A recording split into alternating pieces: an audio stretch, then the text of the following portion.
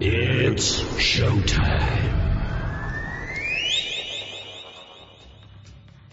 Okay! Tokyo! South America! Australia! France! Germany! UK! Africa! Here we go. Head On with Bob Kincaid. 3 hours of conversation, cussin' and a discussin' with America's only born and bred Southern liberal talk host. Head On with Bob Kincaid is brought to you each night by Coal River Mountain Watch. Coal River Mountain Watch invites you to become part of the solution, part of a sustainable future, part of the uprising against mountaintop removal.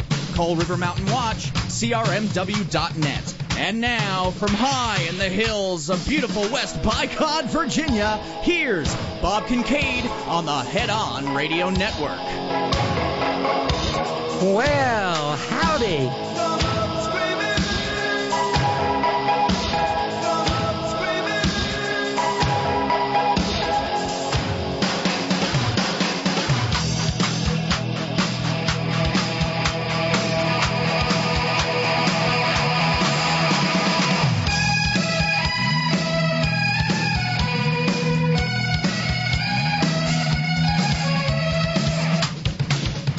Here we go, off and running on this, the first day of February 2023. This is The Horn. Headon.live is where you'll find us on the interweb tubes. That's where you go if you'd like to be part of the Merry Madcap Wacky Zany real-time multimedia extravaganza that is The Horn chat room in the 3 hours in which this program is live, Monday through Friday, 5 to 8 p.m. Eastern Standard Time, 2 to 5 p.m. Pacific Standard Time, all time zones in between, and the Great Globe Round at whatever time it is when you're listening to the podcast. And thank you. Thank you sincerely for listening to the podcast and being part of this magnificent, entirely unique little community. Thank you so very much. Hi, I'm Robin, and early arrivers to the chat room right now who will greet you when you come in. Squeaky and New Jersey Nick and Anatole, and probably pinch hit midweek chat room utility moderator and all-around great guy, Brother Bishop Steve from Georgia Stan will be along presently to assist in the moderating. The packets are passing, and hopefully the stream's going out where the stream needs to go. That's my sincere hope. And yet we're done with January. Thank you. Let's see, so 29, about about 50 days left of winter, and we got a really ugly cold snap through here last night, and salt trucks were out and whatnot. But I had a wonderful evening, and again, thank you for all the kind wishes. Thank you so very much. Had dinner at Olive Garden last night. That's about as nice as you're going to get in Beckley. Olive Garden. What else? Outback. And I freely confess, I threw caution to the wind. I ate what I wanted, and it was delicious. It really was. I don't know why people goon on Olive Garden the way they do. It was quite nice. And lo and behold, who knew? The tiramisu was the least calorie-laden dessert on the menu, and it just happens to be my very favorite thing. So, yeah, I roared through a piece of tiramisu like somebody was going to take it away from me. But we had a wonderful time. It was just absolutely delightful. And thanks for affording me, the hour and a half I took off to be able to get there and, them still be open and everything. It was really lovely. So this is, I don't have a lot of prayer meeting stuff in the stack this evening, but, otherwise it would be prayer meeting Wednesday, but I don't know. And like I said, program note for tomorrow, I may not be here. It depends on, let's see. I got to be out the door by no later than like 6:30 tomorrow morning to head to Charleston. And then I have to be at the Capitol by 8:30, which means be at the Capitol at 8. And I don't know how long the hearing is going to take. I'm signed up, and hopefully we can really make a showing there so that maybe these freaks will stop trying to get people to, kill people like me. But I'm gonna be fine doing it. I know I'm talking about it again. Sorry. But I don't see a choice here. I guess I could just stay home and not do anything, but that's not in my nature. And I feel like somebody needs to tell them that, and I'm just the girl to do it, that it doesn't go away if you just ignore it. You just tend to live an immiserated life until you finally deal with it. And we all know what the it is. And it's weird to think about, but yeah, I was a trans kid too. And that's why now we can actually deal with it. And these miserable bastards don't want to. And of course, I don't know if you saw or even, but Nitwit Nero decided to, declare war on trans people today. That was a thing that happened. But I'm getting way ahead of myself, because every program here at the Horn begins with gratitude, and this program is no different. And so we say thank you. We say thank you today to our first day of the month subscribers. And, of course, we also, I should note, we also have Bruce and Karen's challenge to begin the first day of the month. And long ago, Bruce decided he wanted to make sure we got off to a good start every month. And we have 3 people who help to fund Bruce and Karen's challenge every month. So there's $300 matching dollars on the table. Max jumped in and took care of 2/3 of it, so we only have $100 in fundraising left for that challenge. And that will actually, if we meet that challenge, we will be caught up with the deficit we had from January, because it was around $550. So I'm hoping that can happen. But thanks also to Mark, and thank you so much to Rusty.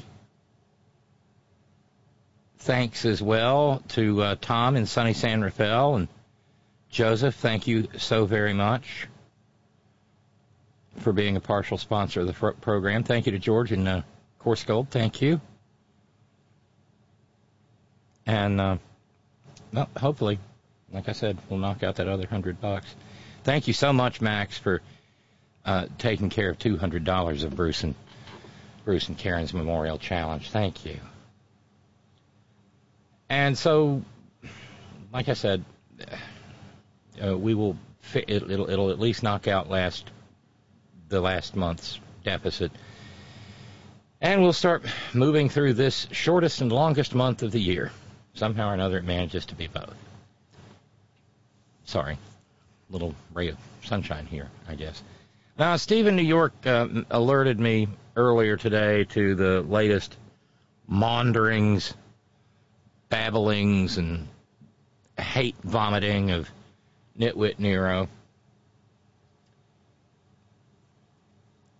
And, will no one rid us of this meddlesome beast?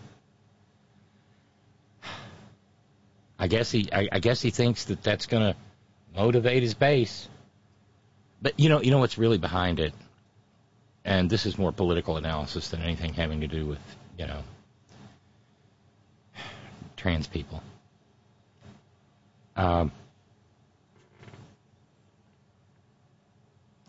He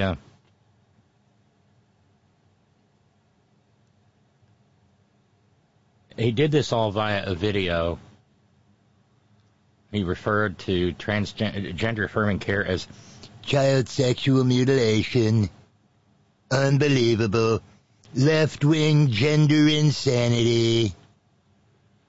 Went on for like 4 minutes. The left-wing gender insanity being pushed in our children. is an act of child abuse. Very simple. Here's my plan to stop the chemical, physical, and emotional mutilation of our youth. Oh, you fucking idiot. But there's a reason he's doing this. Now, we had the clip in yesterday's program of Lady G, Miss Lindsay, talking about how only Trump can do Trump things. I swear only Trump can do those Trump things that Trump's so Trumpily. Yes. Bring me a margarita and a Darvon, please. I don't know why I do that.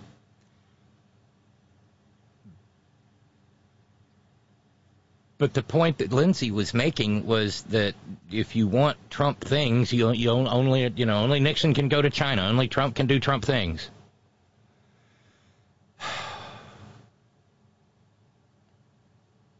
And he's scared.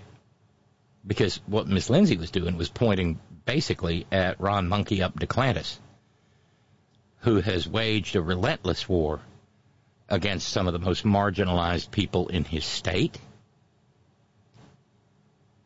Imagine getting all bent out of shape over something like 1% of the population.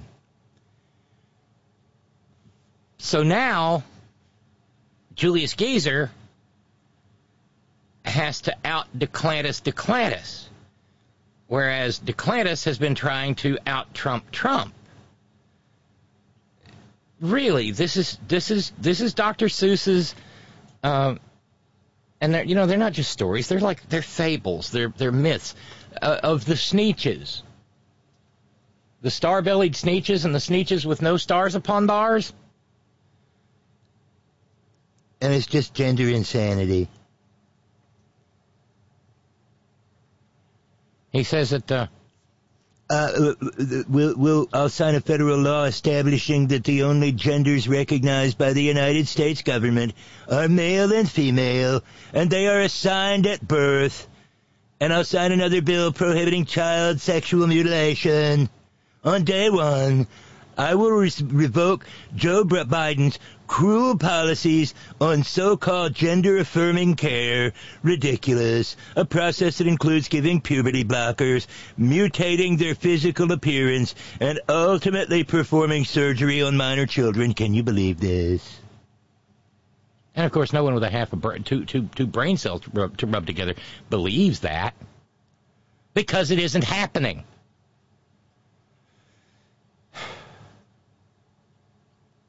And that's what I'm going to be dealing with tomorrow. And because they're banning surgeries in West Virginia that don't happen.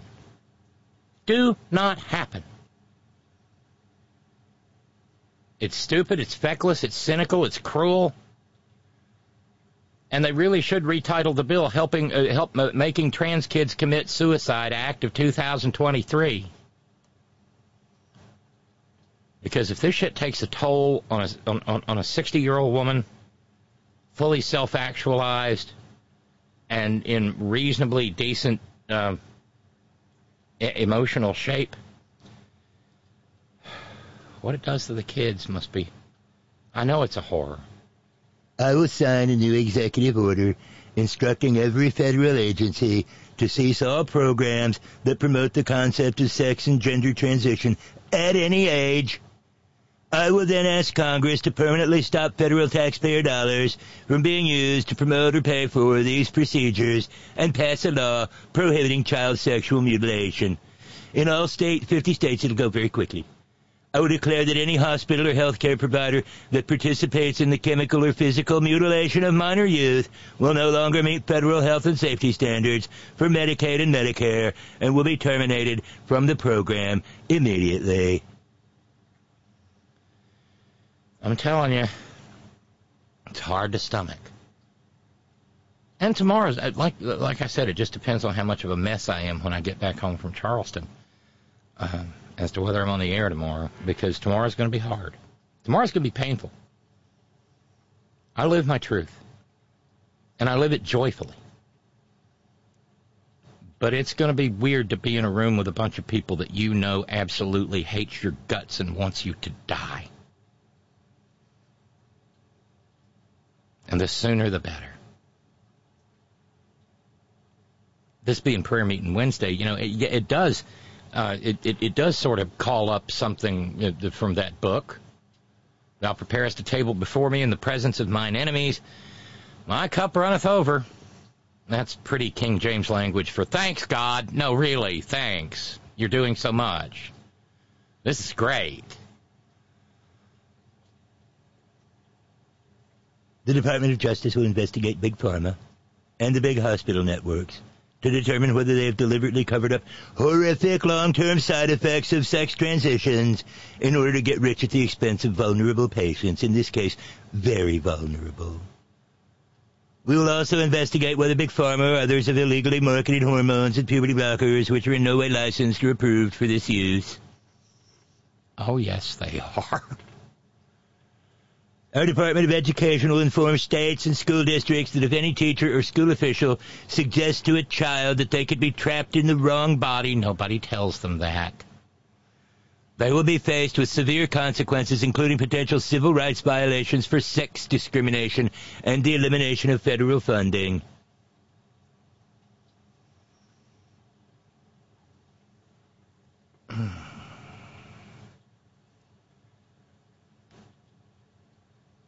See how this works? He's laying out his plans for a pogrom.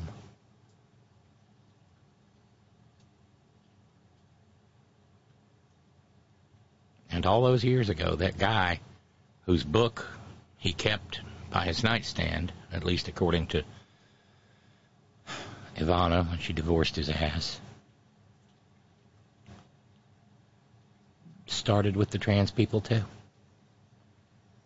After that, it just got easier. Got so easy, in fact, that they had to have a conference at Wannsee to figure out how to better kill people because, well, they were just using too many bullets. And the Russians on the Eastern Front had more Russians than Germany had bullets. And that's how Zyklon B and the ovens and the showers came to exist.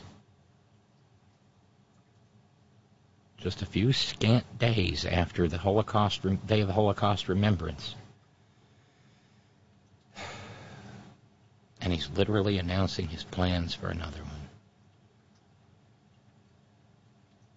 As part of our new credentialing body for teachers, we will promote positive education about the nuclear family, the roles of mothers and fathers, and celebrating rather than erasing the things that make men and women different and unique. The hilarious part of all of this is that for years, the stupid fuck has been on a medication that trans women use in their transition too. I was on it for a while. And it was never developed to prevent hair loss. It was developed to treat prostate problems. Oh well.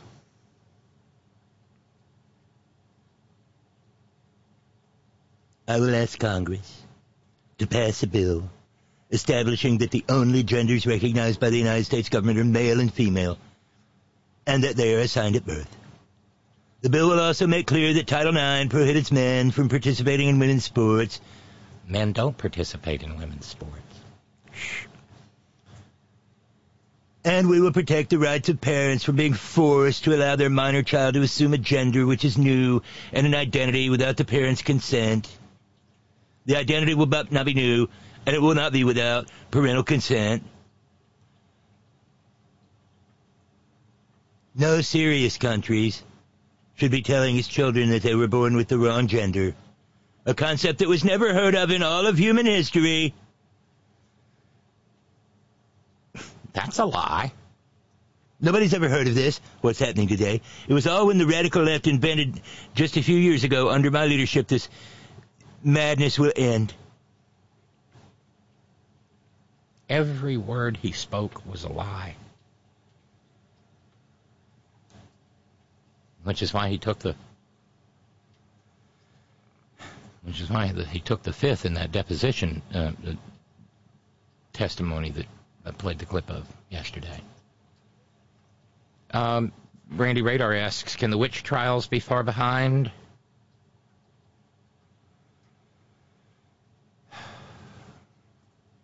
I don't think there'll even be trials. Oklahoma wants to completely detransition everybody in the state. My state wants to make it a felony for me to be seen in public. Alabama's legislature hasn't even met yet, so who knows what kind of evil is lurking in the thin gray settlings that slosh around between their ears and pass for brains.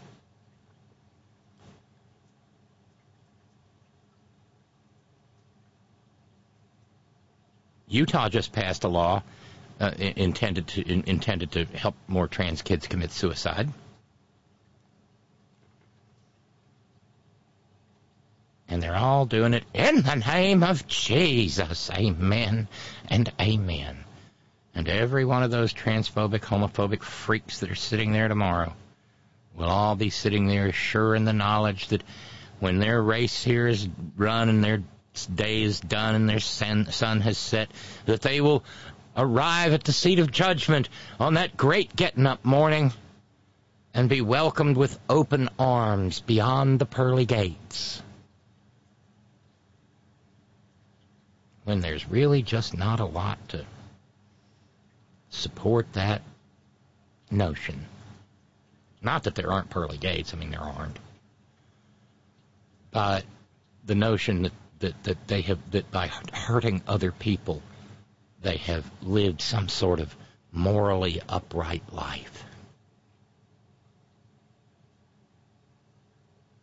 It's just a horror.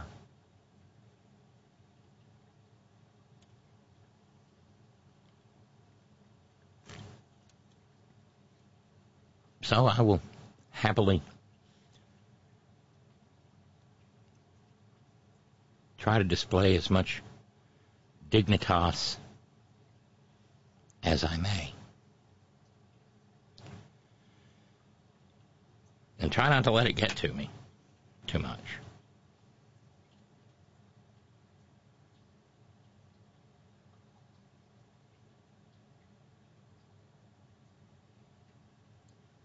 Adding to Nitwit Nero's speechifying, Stephen New York said, and I will also declare once and for all that pi is 3.2, as the Indiana legislature attempted to do in 1897, but were stopped by the radical left Democrats.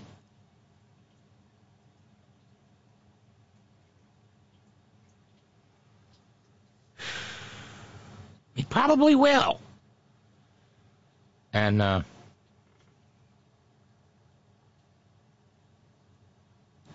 Kim in New York, hi Kim, sent this along. Now it's the College Board bowing to DeSantis and his ilk.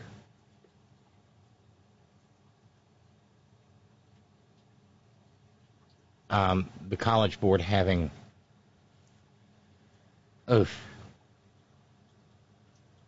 stripped down its advanced placement curriculum for African American studies. How can one shitbird governor have that much impact on what an organization as big and powerful as the College Board does?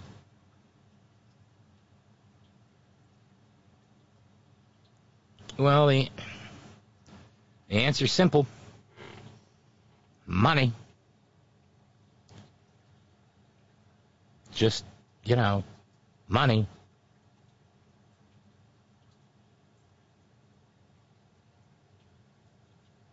I'm trying to find a non-firewalled version of the story.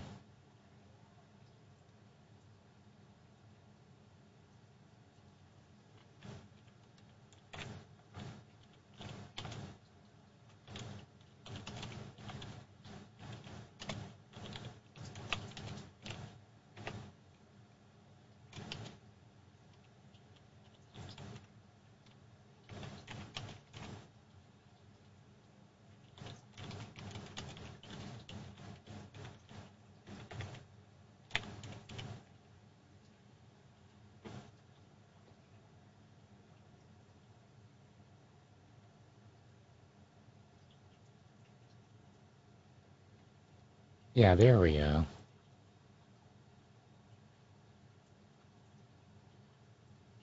Mother Jones had the story as well. The College Board just watered down its new AP African American History course. Pema Levy writing, they say it had definitely nothing to do with caving to right-wing racism.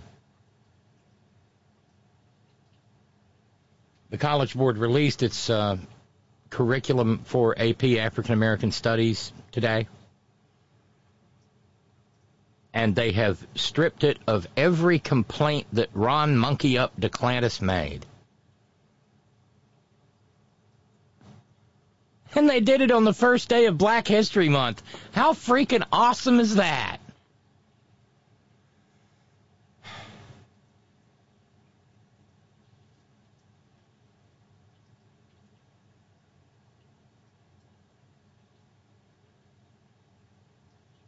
So there will be no discussion in AP African American Studies of the modern effort for equality or racial justice. Black Lives Matter will not be there. Will not be taught. Queer social movements? No. Affirmative action? Nope. The reparations discussion? Nope. Kimberly Crenshaw, a law professor who was central to the formation of critical race theory, intersectionality was in it. Now she's not.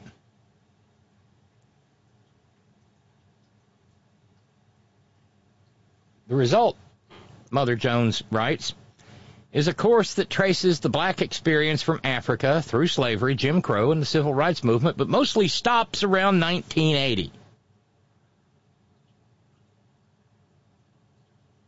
It appears the enduring legacy of that earlier history is not reflected in the course material.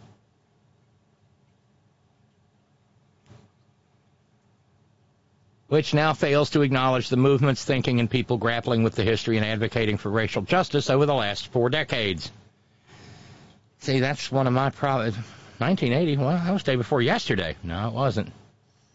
That was 43 freaking years ago.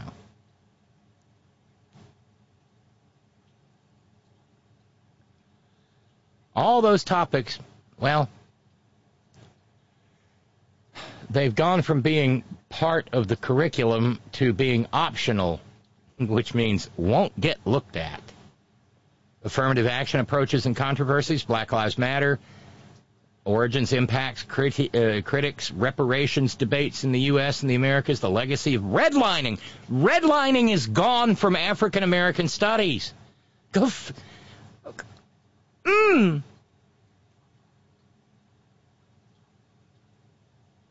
Crime, criminal justice, and incarceration, gone.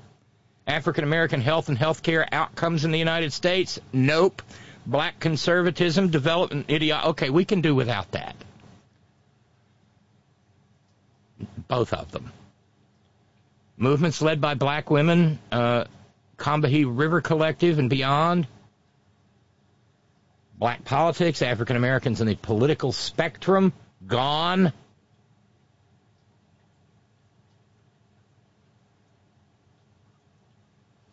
What a gang of chicken shits. Bowing and scraping to a punk-ass little pissant like Ron Monkey Up DeClantis. Shameful.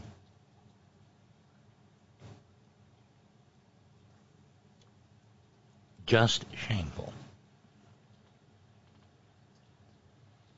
And all too typical.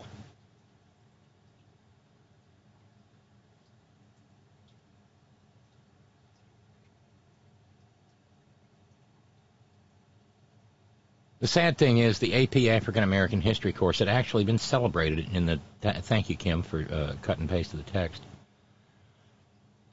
Scholars like Henry Louis Gates of Harvard praised its quality.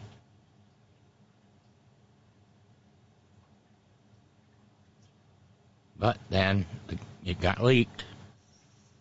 The curriculum got leaked to, well, among other things, the National Review, which is the freaking home office of American reactionary extremist behavior towards civil rights.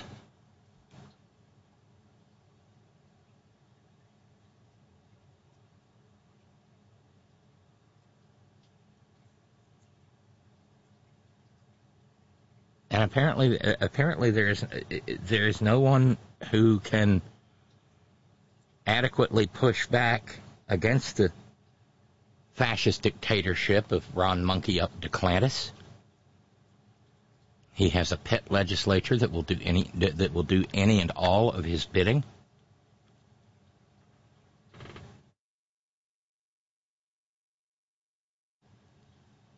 And of course, it's spreading. And will spread all over the Confederacy and the maggot states. And it's not just the South anymore. It's Idaho and the Dakota Stands, etc. Yeah, it's a great quote, Randy Radar, noting Mark Twain's words, "Oh, what a hell of a heaven it's going to be when all those hypocrites get up there." Kim in New York pointed out, I didn't catch the fact that this was announced on the first day of Black History Month. God, I hate these people. They make themselves so, frankly, easy to hate.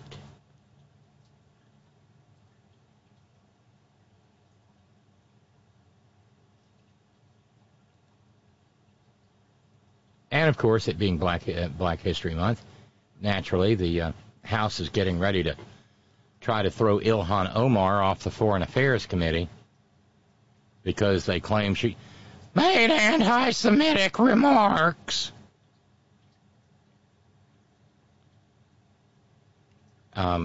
Victoria Spartz, whom I'd actually spoken well of for saying that she would have no part in that charade, well, she got edumacated in a meeting with the weaker speaker.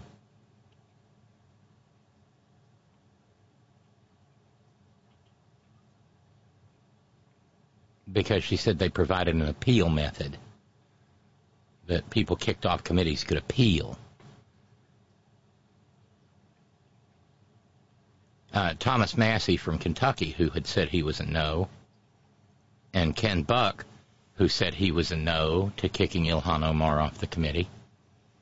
Both have flipped after talking with McCarthy. And, based on something I said yesterday, yeah, I think this is McCarthyism in action. The real old-school McCarthyism.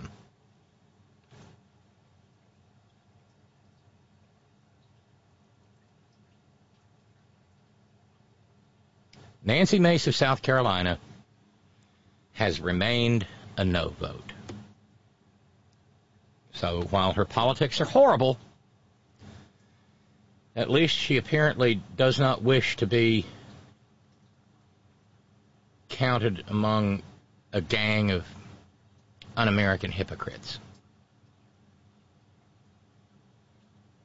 Ilhan Omar is Somali, literally an African-American, and they're going to boot her off the Foreign Affairs Committee again in Black History Month. These don't feel like accidents to me. Do they to you?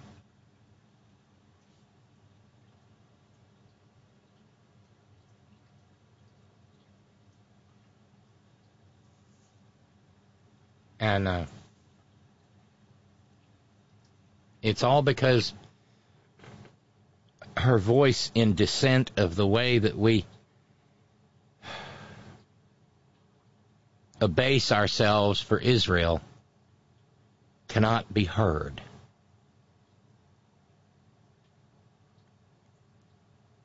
Ilhan Omar has reacted to the McCarthyite resolution, saying there is nothing objectively true in this resolution. It's all perceived and filled with pretext. Also, if not being objective is a reason to not serve on committees, no one would be on committees. We vote our districts. This censorship really underscores their true intention. Congresswoman Omar, please start using McCarthyism in your speech. Some people who know history and stuff might actually begin to better understand exactly what's happening in D.C. if we do that. And this is all tit for tat because Marginal Trailer Queen got kicked off her committee over things like Jewish space lasers and adopting the cucumber philosophy.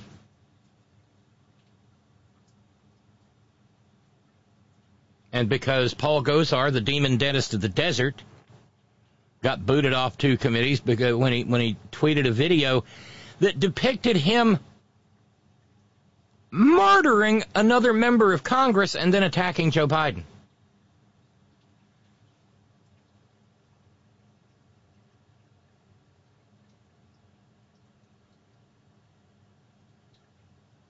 And Republicans swore vengeance right then, right there.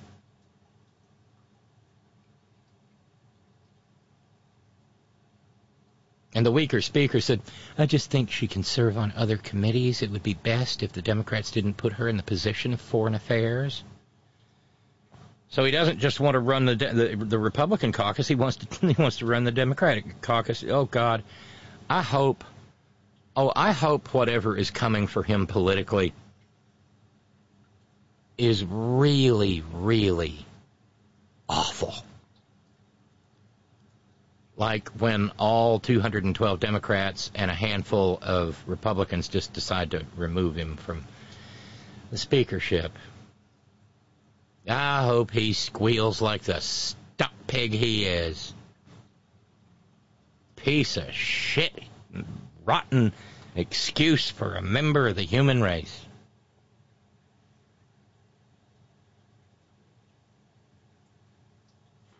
Going back to Ron Monkey up DeClantis, Dave in the Blind says, the Florida governor has effectively whitewashed Black History Month. Next on the program will be Al Jolson's history review, followed by the road to dumbass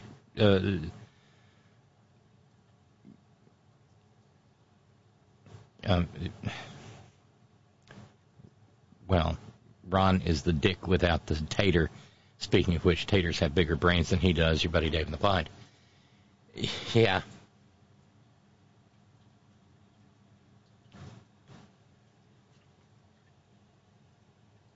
God, it just... Well, they are who we thought they were. They are who we thought they were.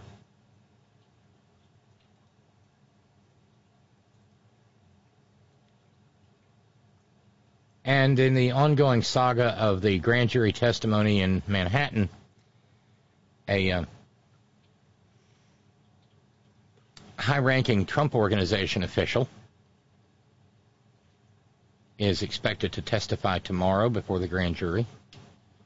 He is the controller of the Trump Organization,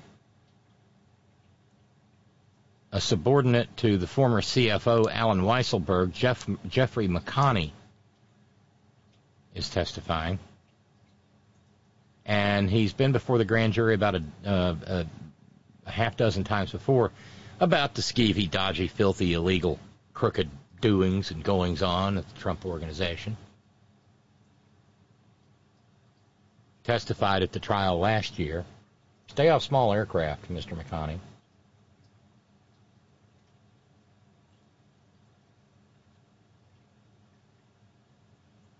And David Pecker has already testified.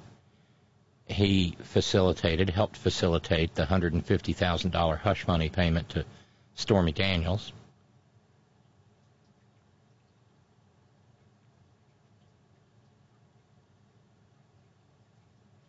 He has a non-pros agreement with AMI, American Media.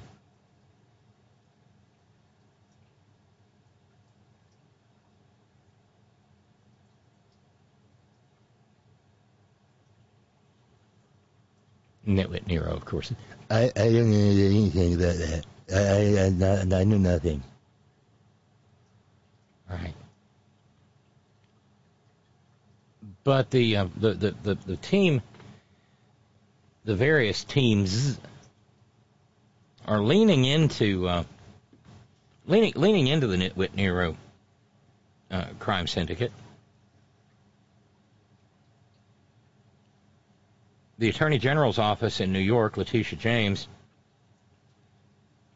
they have fired or filed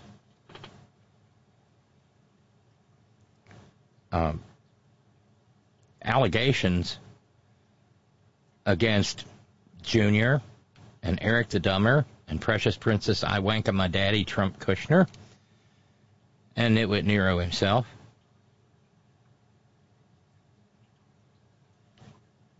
In a letter to New York Supreme Court Justice Arthur Engoron, Kevin Wallace, the senior enforcement counsel in the AG's office, said that Nitwit Nero and his filthy gits have falsely denied facts they have admitted in other proceedings. They've denied knowing things that are plainly within their knowledge. And they use defenses that have been repeatedly rejected by this court as frivolous and without merit.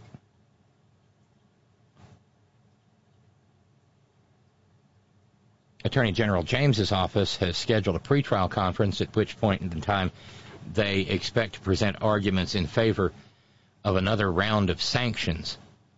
Remember what Alina Habba said yesterday, counsel for the parking garage?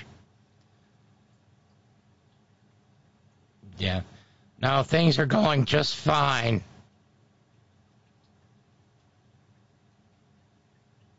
Among other things, Nitwit Nero said that, no.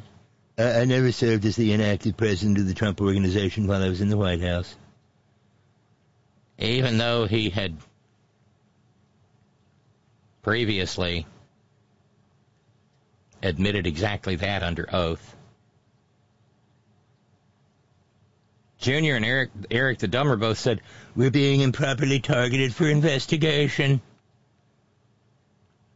Even though a court had already ruled there's no witch hunt. And Precious Princess I Wanka My Daddy Trump Kushner, well, she can't confirm the contents of her own damned emails.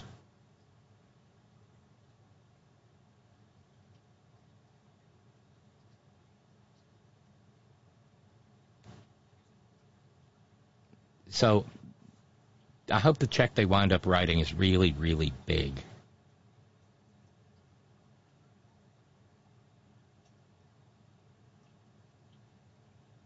Huge, even.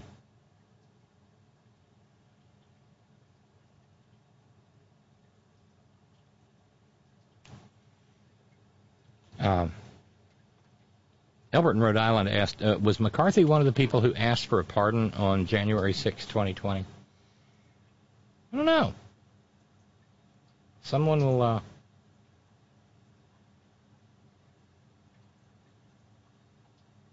Some member of the Horn Ad Hoc Research Department will have to look that one up. We know Jim Jacket Off Jordan was.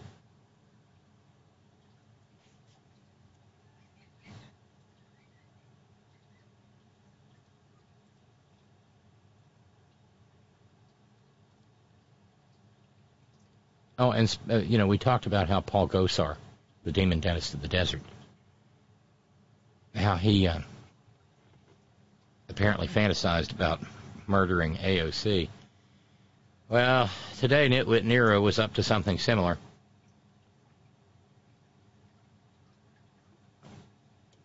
He saw a posting from one of his mouth-walking, knuckle-breathing followers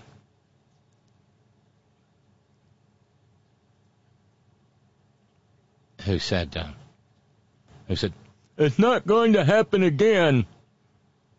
People my age and old will physically fight for him this time. What we got to lose? I'll donate the rest of my time here on this planet to do it. And I know many, many others who feel the same, and we are locked and loaded. Y'all, they're still doing it.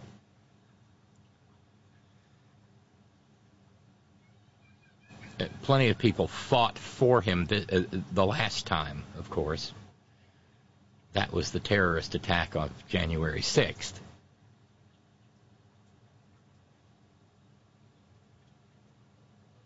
And so Nitwit Nero promoted that message.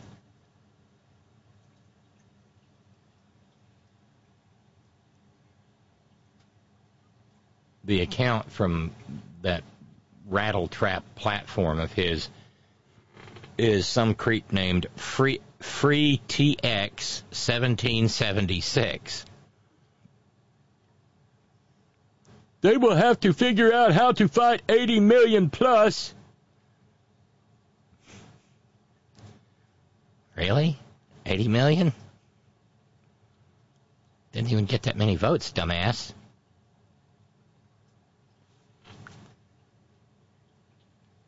But, you know, it's who they are.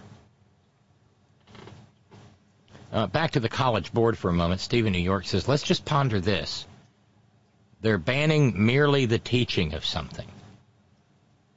Of course, it's not like we had any real changes since 1980. It's not like we went from seeing a candidate give his kickoff speech talking about states' rights in Neshoba County, Mississippi, to electing a black man as president in that period of time.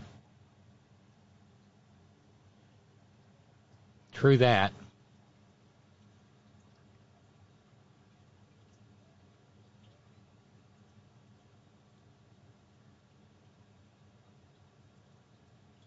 And speaking, of course, of the terrorist attack of January 6th,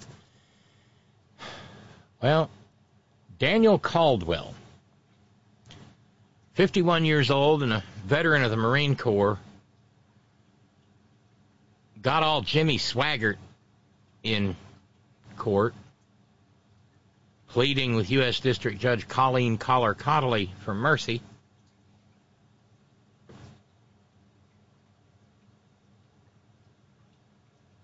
He was one of the ones who hosed down Capitol Police, with a chemical weapon, about 15 cops, then went on video to brag about it. Judge Colleen Collar-Cottley wasn't having it. She sounds like a badass. She straight up looked at him and called him an insurrectionist. You're entitled to your political views, but not to an insurrection. You were an insurrectionist, she said. And she gave him 68 months in the federal stir. And he should be grateful that that's all he got. He needs to do life.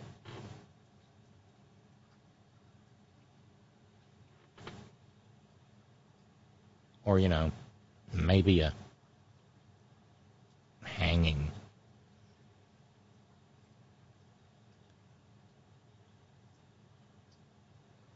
He'll get credit for time served, I suppose, 721 days. He's been in jail since February 10th of 2021.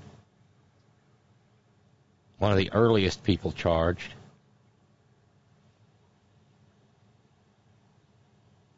Kyle Cheney, writing at Politico, said, Caldwell's hearing was most notable for the extensive expression of remorse delivered almost entirely through tears to a nearly empty courtroom.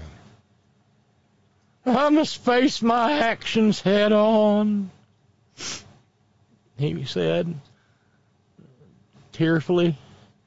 I hope that you and our country never have to face another day like January 6th. I clearly let my emotions take control. Being a Marine, I should have known better. I wish I could take it back, but I can't. I'm ashamed and I'm embarrassed about what I done that day. I'm going to miss the birth of my first grandchild while I'm in prison. And my relationship is broken with my mama. And she done died while I was being a political prisoner, like Marginal Trailer Queen says. I didn't say that. I'm not going to be there for my daddy. He's getting old and he's got the cancer.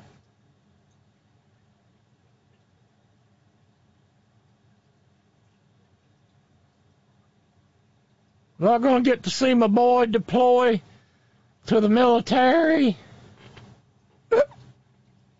Well, hopefully your boy will honor his oath, dirtbag. Knowing their pain is crushing my heart. I've paid a high price, and I accept that I still have to pay more.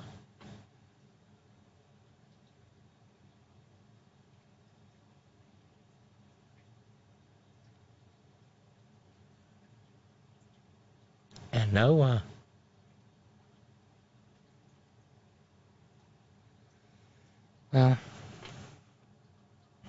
nothing he said can change the fact that people died.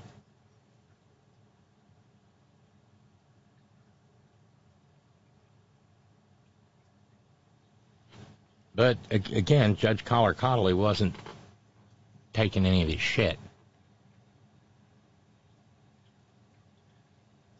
She said in passing sentence she had to fortify against the revolutionary fervor that you and others felt on January 6th and may still feel today. Insurrection is not and cannot ever be warranted.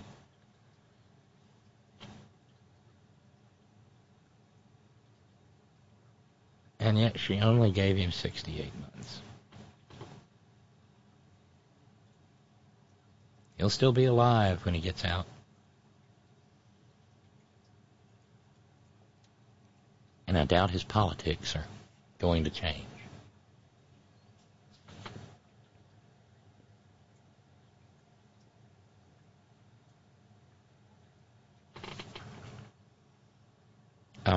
Randy Radar says, no amount of the former guy's fines will put a dent in the $250 million that he raked in from the Stop the Steal scam, unfortunately.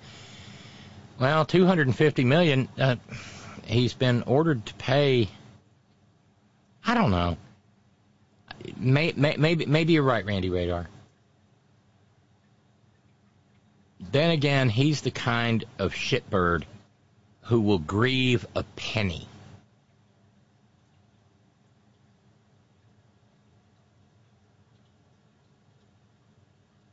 And hopefully he does a lot of grieving.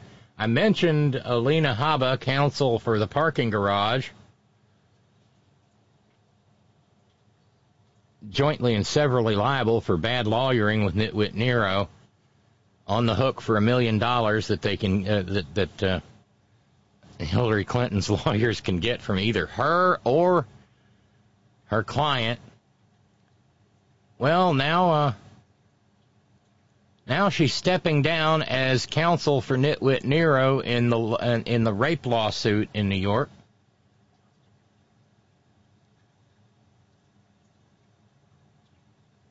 Counsel for the parking garage will be replaced by Joe Tacopina, who most recently was known for representing the Washington NFL team.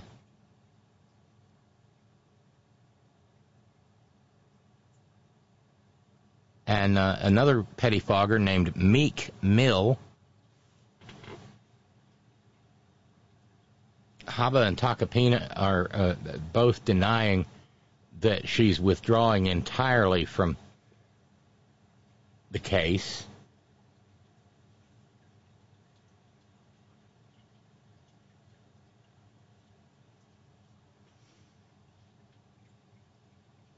Roberta Kaplan represents E. Jean Carroll. She said in a letter yesterday, counsel from Habba, Madeo and Associates LLP told us they intend to withdraw from this case, leaving Mr. Tacopina as sole counsel. Then counsel for the parking garage said, I have not withdrawn. I do not plan to withdraw.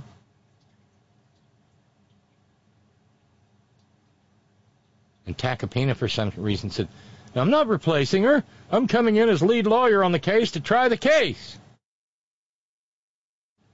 I think that's actually the definition of replacing.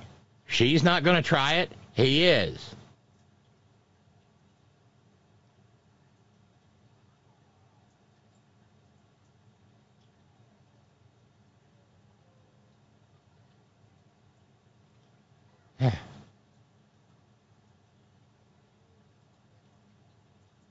I hope they... well, never mind. Oh, and I gotta make mention of this. By the way, we're an hour into the program. We need to raise $100. That's it, just $100. And that will be doubled thanks to Bruce and Karen's Memorial Challenge.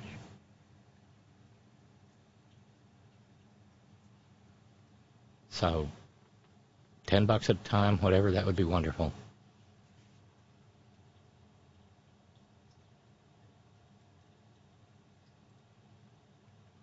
Now, I have to mention this because Nimrata Haley is going to run for president. She will be announcing her campaign on February the 15th. She will, unless Monkey Up does something quickly, she will be the first formally announced challenger to Nitwit Nero. Of course, in all the foo-for-all coverage, no one will mention the fact that she got duped into thinking that she was talking with the president of Poland about a fictional nation called Bonomo, when she was actually talking to the Morning Zoo Crew guys from Moscow 97.7, the Vlad. It'd be great if some media outlet would get that footage back up and, let her wear it like the albatross it should be. Bless her heart, she's gonna announce down in Charleston, South Carolina. She teased it on Twitter and said, my family and I have a great big announcement to share with you on February 15th. And yes, it's definitely going to be a great day in South Carolina. Well, I mention this because I had a note from our pal Joy in Ann Arbor, who was just minding her own business earlier. And she said, I'm cooking dinner early at the moment. I was futzing around with an anagram generator, and I think we might want to back her candidacy. As Nimrata Randhawa Haley rearranges to, wait for this, Nimrata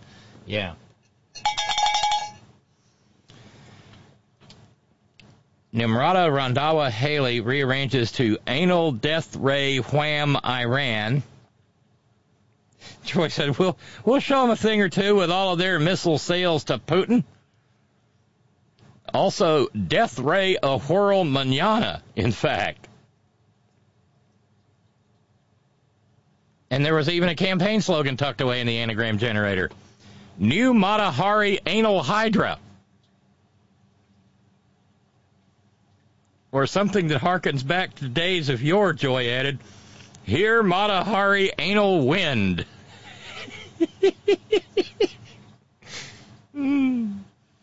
Oh, God, if only there was a womp in there somewhere. I needed that.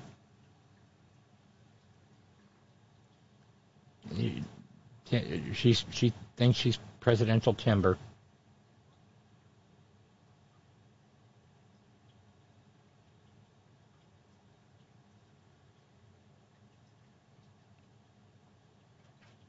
And she's trying to not run afoul of the maggots, because she said, if I run, I'm running against Joe Biden. That's what I'm focused on. Of course, previously she said, I would not run if President Trump ran, and I would talk to him about it.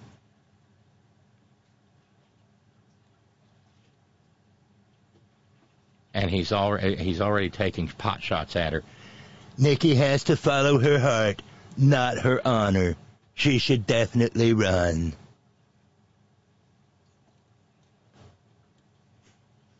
This gives us some idea of the degree of hissy being had there.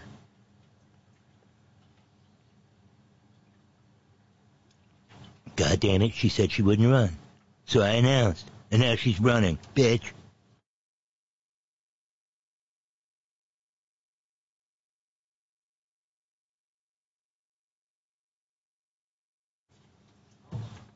Well, let's talk about Bonomo, Nikki, if that really is your name. Other people are saying that she might make a fine vice president. Sarah Longwell does focus groups for Republicans, and it's got to be a repulsive job, just sitting there asking questions of people who are picking their teeth with their toenail clippings. And she said, Sarah Longwell said, she doesn't have her chances aren't great. Old school GOP will like her, and donors, though. But she might actually be running for vice president. I remember during the Purity Wars of 2016 pointing out that I would far rather have had Hillary Clinton be our first woman president than, say, Ivanka or Nimrata or Godzilla from Wasilla. It's important that we do have a woman ascend to the presidency, but what kind of woman matters too. And Nimrata Haley is not that woman. Caribou Barbie was not that woman. Precious Princess Ivanka my daddy Trump Kushner is not that woman. Oh no. By the way, Ralph said, come on people, make me pay. Ralph's is one of the co-sponsors of Bruce and Karen's Memorial Challenge, along with Chris in Germany and an anonymous friend. Do please. Yes.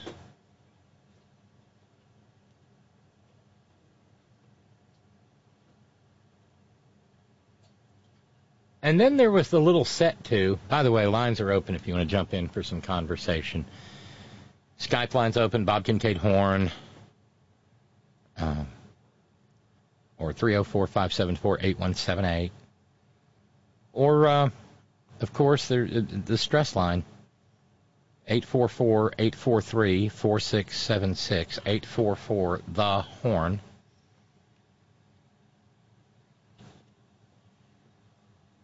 No, the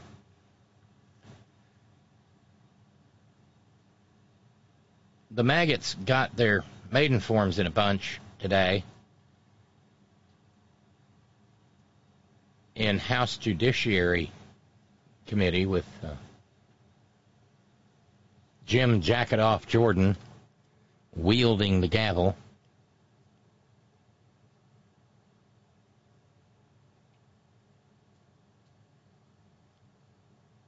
Before they even convened today,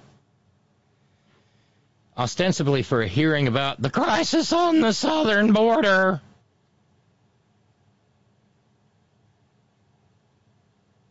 They were going to, things got nasty over the Pledge of Allegiance. And you wonder, why do I bother bringing it up? It was written by a Baptist socialist minister in New England in, I think, the 1890s. And under God wasn't even in it then. It was only, hey, look, here we are again. The ironies are just piling up. It was only added to the pledge during the McCarthyite spasms of the mid-20th century. Matt Gaetz wanted to change the rules, just Gaetz worse, making sure that they all said the Pledge of Allegiance before every committee hearing.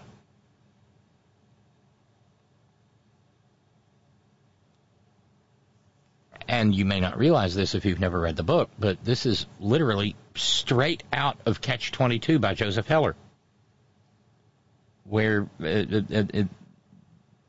during the Great Loyalty Crusade,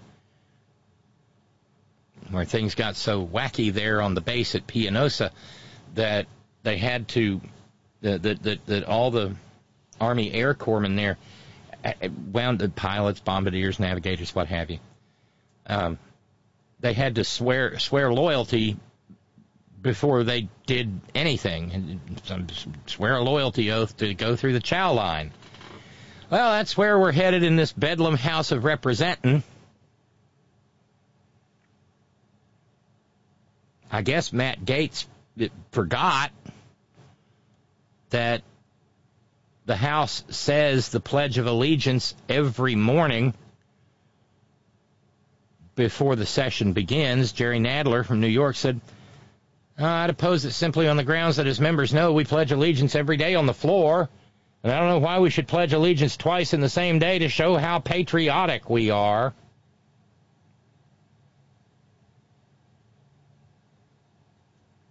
And then David Cicilline of Rhode Island, one of my heroes, offered up an amendment. This is a beautiful thing. To Gaetz's amendment that, it got nasty. No one who had participated, no insurrectionist, could lead the Pledge of Allegiance. Because Matt It Just Gaetz Worse was one of the 6 members of the House who went begging and pleading for a pardon to Nitwit Nero. Andy Biggs, Mo Brooks, Matt Gaetz, Louis Asparagus Gohmert, Marginal Trailer Queen, Scott Perry. So no, McCarthy was not in that group, Albert. You thought I'd forgotten. I didn't.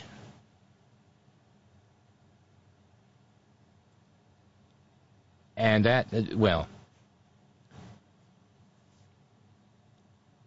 just burned up Gaetz. If we adopt this amendment, then we will be truthful in representing that stating this pledge is an affirmation of your defense of democracy and the Constitution, David Cicilline said.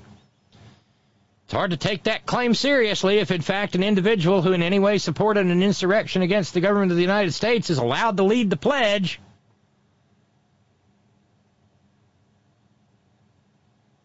And then Matt Gaetz got all bent out of shape and said, well, Democrats have objected to the Electoral College reports in the past. Yeah, but they didn't support an attack on the Capitol itself. Nobody died, dumbass. Captain Forehead.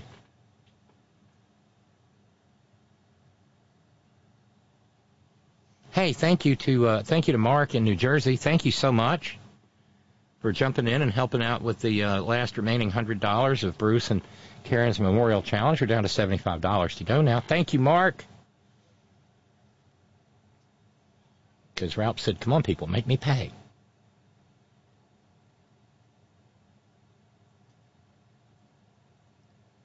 Eventually, Representing Jeff Van Drew, a maggot from New Jersey, who was supporting the amendment, said, come on, this can't be real. I can't believe we're having this debate.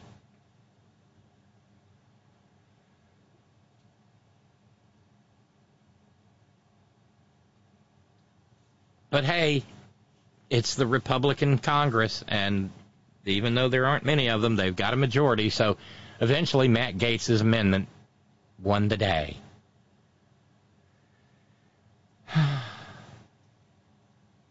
They approved the amendment, and then they took a little break, and then they came back to have a hearing about Biden's border crisis, Part 1,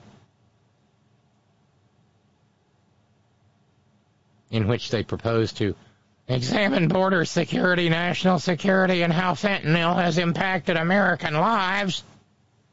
You know, the fentanyl that's coming over in shipping containers, not across the border.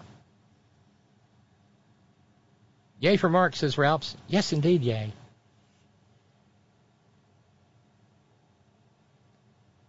It's going to be, Jesus. The next 2 years of this Congress are going to be like, they're going to be like kindergarten, where only the kindergartners roughly half the kindergartners are on PCP.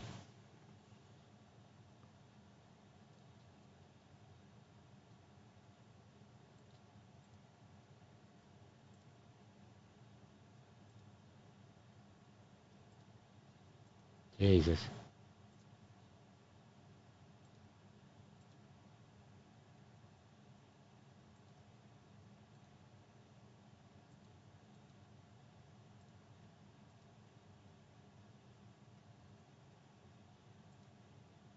This is...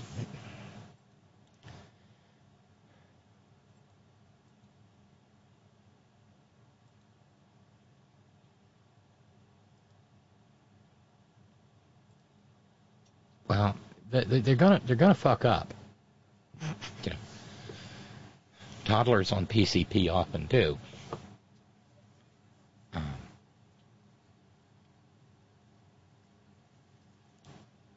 The House Republicans created a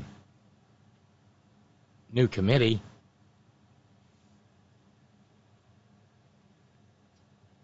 on the weaponization of the federal government.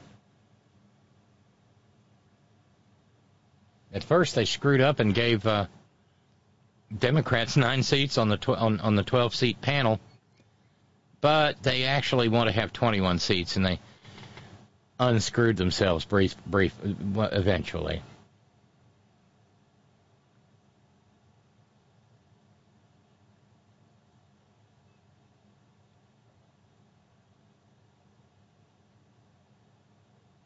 Damn it. That's okay.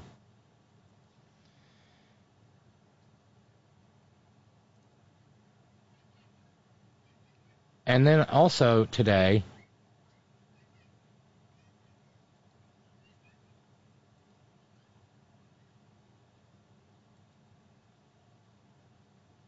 in the Oversight Committee's first hearing,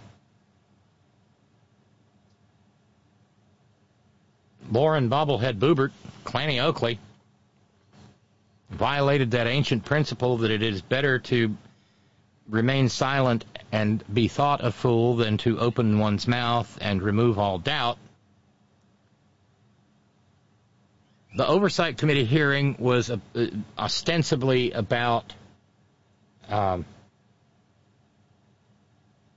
whether federal money was spent improperly during the COVID-19 pandemic. It's still with us. This madcap committee, of course, has Marginal Trailer Queen on it, and Bobblehead, and Jim Jacketoff Jordan, and Paul Gosar, the demon dentist of the desert. It's a zany crew.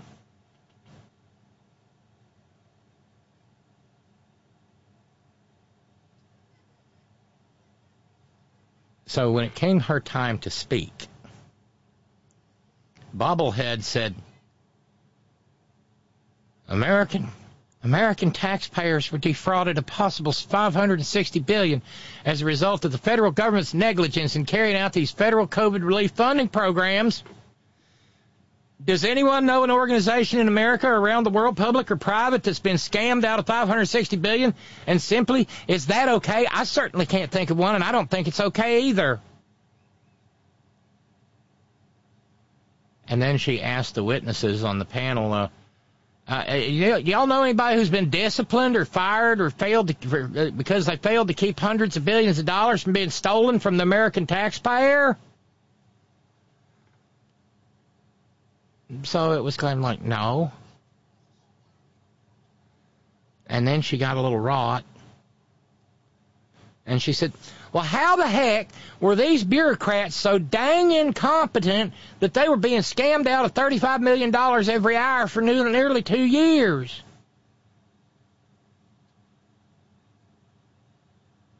Eventually, it was Representative Dan Goldman of New York's turn to speak. And he tied into her, shaming her for her effort to blame the victim for fraud by bad actors. The money Congress approved was both life-saving and economy-saving as we faced the worst pandemic in our history.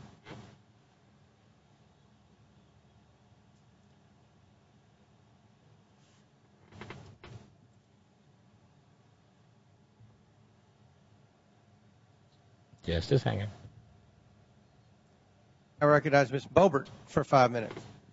Thank you, Mr. Chairman, and thank you so much to our witnesses who are here today. I appreciate your time and your willingness to be here and speak with us and answer these very important questions. Now, I'm going to get right to it. Members of Congress have been told that American taxpayers were defrauded a possible $560 billion as a result of the federal government's negligence in carrying out these federal COVID relief funding programs. And I'm going to start with a rhetorical question here. But does anyone know of an organization in America or around the world, public or private, that has been scammed out of $560 billion? And simply, is that okay? I certainly can't think of one, and I don't think that it's okay either. So after what was the largest fleecing in American history, possibly world history. Of course, she couldn't even run a shitty restaurant in Colorado. It went belly up. Now it's a Mexican restaurant. Can any one of the witnesses today give me the name of one administrator, one director, a supervisor that was fired, demoted, or put on leave because they failed to keep hundreds of billions wearing her of dollars smart girl from being glasses. stolen from the American taxpayers? And I'll yield very quickly to each of our witnesses for a simple yes or no. I'll start with you, Director Smith. No, ma'am, that's not my focus. Thank you. I don't know of any. As I sit here, I could ask the fellow IGs to see if they know of any actions that have been taken from an administrative side. Thank you. Yeah, offhand. Thank you. I didn't think so. And that's pretty insane. $560 billion we're projecting. And we have hundreds of billions of dollars lost, causing massive inflation. 70% of the money, according to the CEO of LexisNexis Risk. Wait, it caused inflation? Ended up lining the pockets of crime syndicates in countries like China, Nigeria, Russia, and not a single person in charge of distributing that money has been. There it is. She's kind of ashamed by the fact that she got caught in that Nigerian prince thing. But he seemed so real. Yeah. Oh, honey. They're not. And by the way, that's a true thing. Like 3 Republicans have now had their campaign war chest scammed the bejesus out of by con artists. Really. I'm trying to. Was Chuck Grassley one of them? Dear Charles, I am a poor Nigerian widow. My husband had cancer, and if you will only send me $150,000, I will send you $300,000 back. Republicans are going to follow. Really? Double my money? Sure. And held accountable. So here's how badly the American taxpayer was conned. The United States federal government has reportedly been defrauded of more money in the last 2 years than the entire. Defrauded. That would be the removal of fraud. Defrauded. Poor dumb thing doesn't even understand the words that have been written for her to read. They've been defrauded. That is the act of having a fraud perpetrated against you. But to be defrauded, that is the correction of the fraudulent. Oh, dear. Her stupid. 2022 tax revenue of England, Italy, Mexico, Ireland, Greece, Israel, Canada, Poland, and Brazil combined. The American tax. Wait a minute. I know where that came from. Oh, yes, I do. Hold on a minute.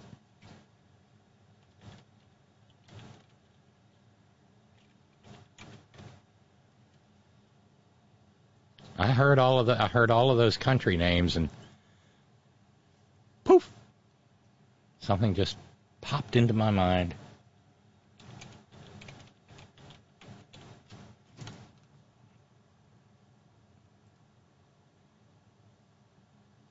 And so, yeah. Naturally, there will be an ad, which we have now skipped. And now, the nations of the world, brought to you by Yakko Warner. United States, Canada, Mexico, Panama, Haiti, Jamaica, Peru, Republic Dominican, Cuba, Caribbean, Greenland, El Salvador, too, Puerto Rico, Colombia, Venezuela, Honduras, Guyana, and still Guatemala, Bolivia, then Argentina, and Ecuador, Chile, Brazil, Costa Rica, Belize, Nicaragua, Bermuda, Bahamas, Tobago, San Juan, Paraguay, Uruguay, Suriname, and French Guiana, Barbados, and Guam.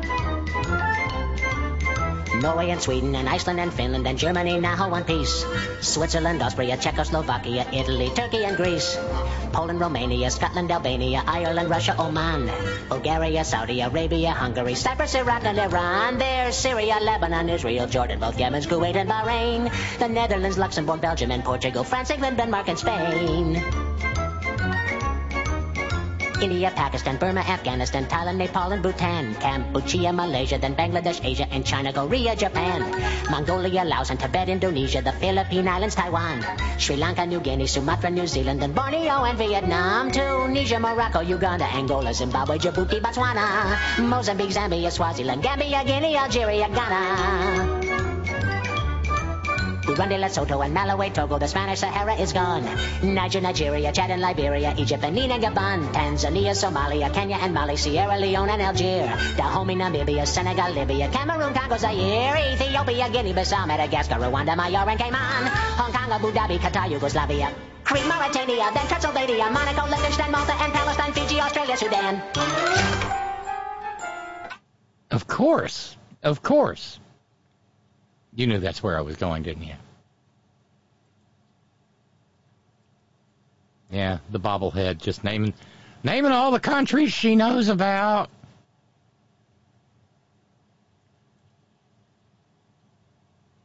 The stupid is strong with this one. Government has reportedly been defrauded of more money in the last 2 years than the entire 2022 tax revenue of England, Italy, Mexico, Ireland, Greece, I like it better Israel, when Canada, Yakko does it. Poland, and Brazil combined. The American taxpayers have one question. How the heck were these bureaucrats so dang incompetent that they were being scammed out of $35 million every hour for nearly 2 years? Absolutely insane. And what's equally concerning is the fact that for years, Congress has known the size and scope of which the American taxpayer was defrauded, yet this committee refused to act until now. Was Brillig in the slithy toe to Geyer and Gimbel in the way. Paul Mimsy were the Mora Groves and the Momrath out great. The Democrat Party, the mainstream media, has tried to discredit this committee before our work has even begun. There should be nothing more bipartisan than ensuring American tax dollars aren't stolen by fraudsters. But sadly, it's taken a Republican-controlled oversight and accountability committee to be willing to get to work on it. So here we are. The American people had their businesses shut down. They lost She must their have jobs, been hell their on the homecoming livelihoods, committee. Their life's work because of government mandates and shutdowns. And that same government spent trillions of dollars, lost hundreds of billions. And the result is skyrocketing inflation and interest rates for the American people. And our role is to ensure that we find out how this happened and make sure that it never happens again and hold those that stole money from the American people accountable. And Chair Horowitz, I would like to ask you, under the Biden administration, we have seen the DOJ wage a full-out attack against the American people, from accusing parents concerned about their children's education of being domestic terrorists, to raiding the homes of pro-life activists, to pressuring private companies to censor conservatives. As Republicans have continued to mention throughout this hearing, there's a clear difference between people who were issued improper payments versus fraudsters who have stolen hundreds of billions of dollars collectively from the American taxpayer with malicious intent. Now, Chair Horowitz, What is the Department of Justice doing to ensure that the federal government is targeting criminals and those who knowingly took millions of dollars from the federal government to fund criminal gangs in Russia, China, and Nigeria? So we've worked with the department, inspectors general and the PRAC have worked with the Justice Department on these investigative matters. They've set up a fraud task force. We're a member of it with the Secret Service. We've worked closely with law enforcement partners across the federal government. It's going to take a substantial amount of time, effort, and resources because there are so many cases. We have that partnership working right now. We're going to continue to refer cases to them, and they're going to have to make assessments on which cases to bring criminally. We're also working with them on the improper payment side with the civil lawyers as well because, again, we want to get the money back for the taxpayers. Yes. Thank you, Mr. Chair.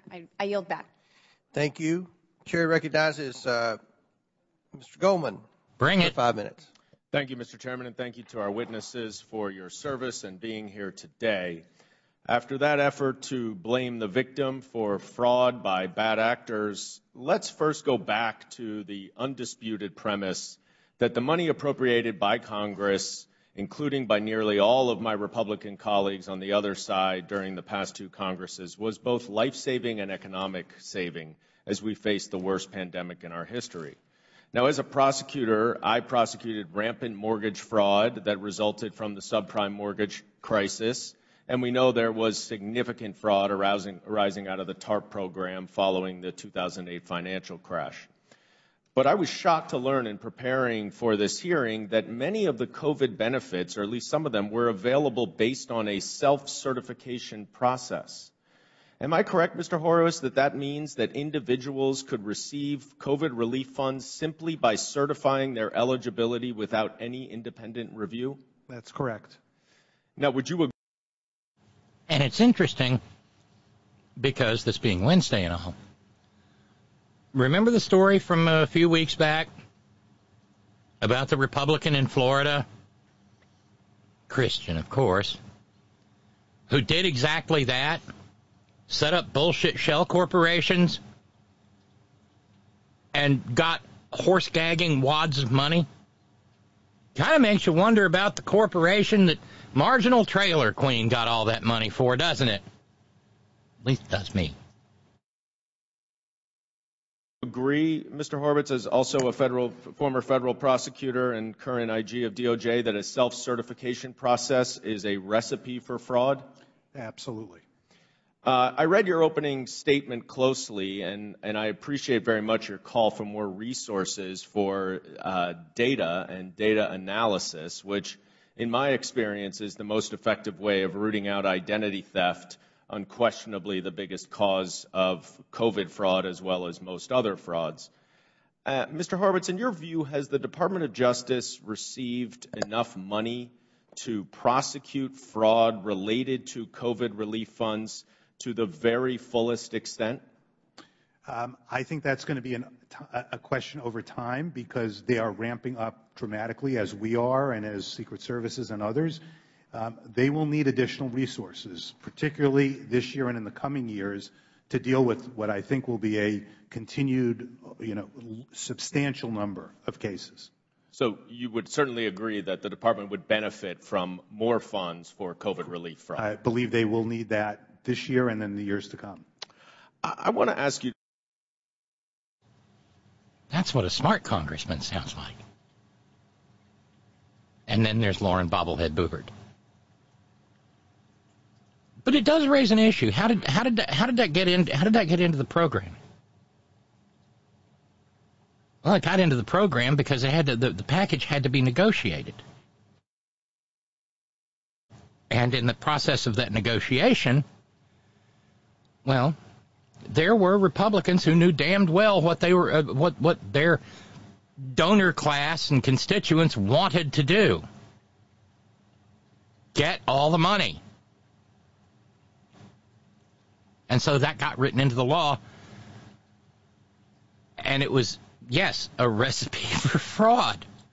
And then the Republicans went and did the fraudy things. this little non-capitalist attempt at broadcasting that's been going on for nearly 20 years, I don't know. Maybe I could have applied. But it never even dawned on me to think about it. In order to abuse a system like that, you have to have a certain mens rea, a certain criminal intent. You have to have some larceny in your heart to do something like that. And once we realize that, we realize probably where the vast majority of the fraud is going to come from. Religious institutions, scammers, and all manner of Republicans and Trump supporters. I'm not saying it's entirely that way, but it's not going to break out on a 50-50 basis.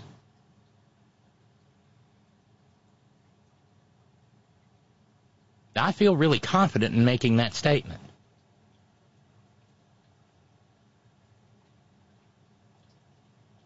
Because you just have to have a degree of internal larceny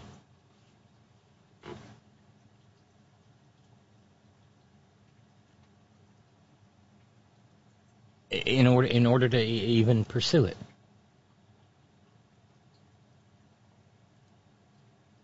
Or so it seems to me.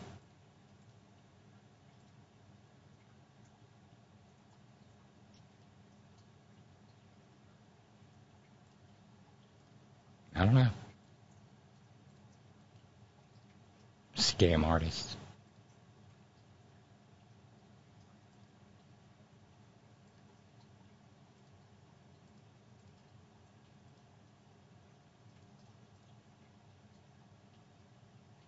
Oh, and by the way, when we were talking about Nimrata Haley earlier, what was that anagram? Hold on.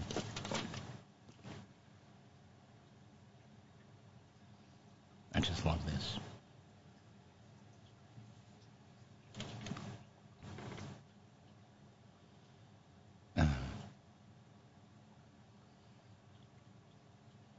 Anal death ray wham Iran. Death ray a whirl manana. Here Matahari anal wind. I'm going to have to memorize those. No, but in discussing her earlier,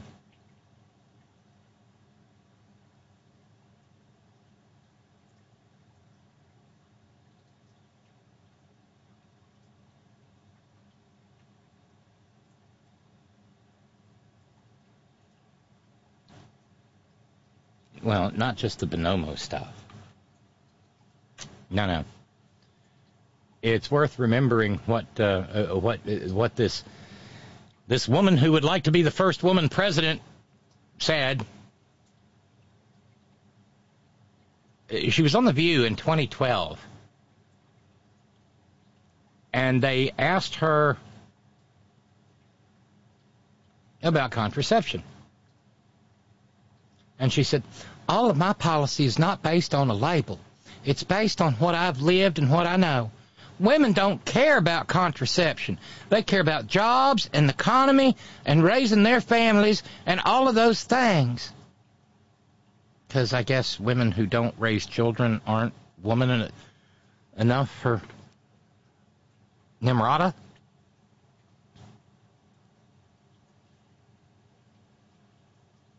And when Joy Behar called her on it back then, she said, well, why we care about contraception, let's be clear. All we're saying is we don't want government to mandate when we have to have it and when we don't.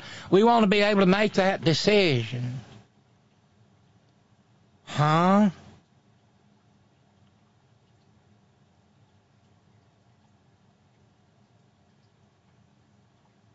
This is also a woman who, in addition to being punked by the Morning Zoo crew at Moscow 97.7, the vulgar boatman, She found time in her busy day back in 2020 during the pandemic to attack a popcorn company.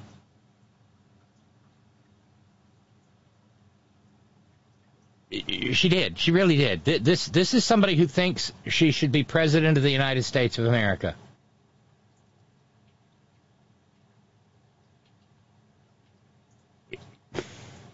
She went to social media when she tweeted, "Okay, at Popcorn Factory, 2 messed up birthday orders, missed delivery dates with no explanation. First time I gave you the benefit of the doubt. Second one tells me not to buy from you again. Hashtag disappointed nephew."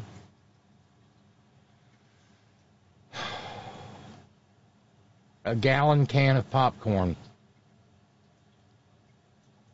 And she sent that out to her 600,000 Twitter followers who were languishing under the fearful effects of a pandemic.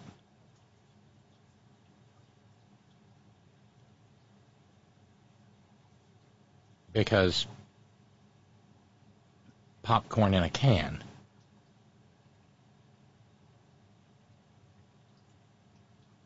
And then the poor popcorn company bowed and scraped, trying to make the mean girl like them again. Oh, Gretchen, stop trying to make fetch happen.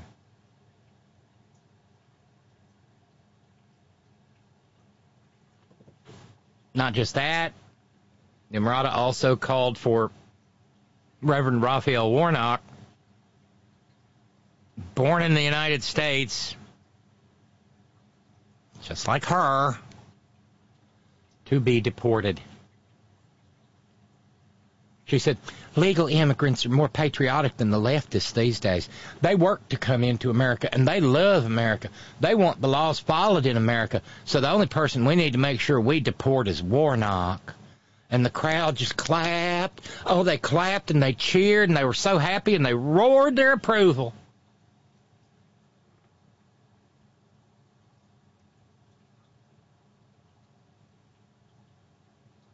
Take a moment. It will be a terrifying and horrifying one, but take a moment. And just imagine her being President of the United States of America.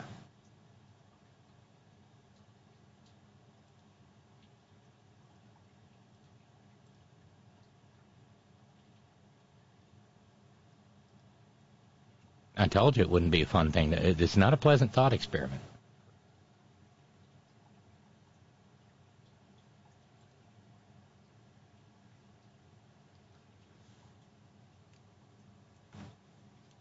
Let's see.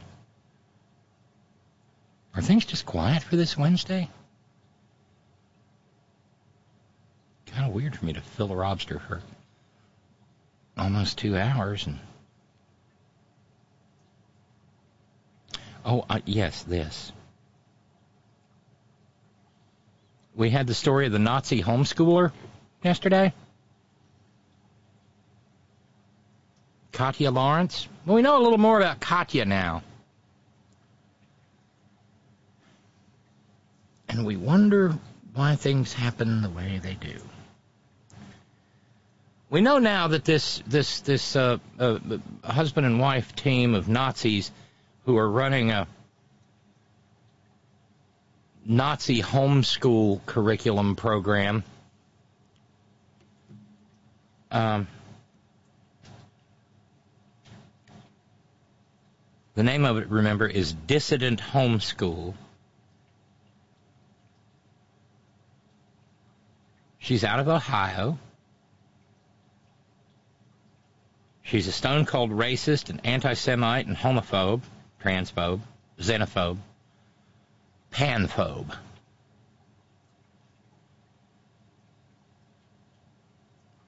Well, they've got thousands of people who are following their teaching curriculum to raise good little Nazis. Not being sarcastic, I mean it. Real thing. We know now that she is an immigrant to the United States. She was actually born in the Netherlands. Imagine being Dutch and being a Nazi. Of course, I'm sure there were plenty of Nazi collaborators in the Netherlands.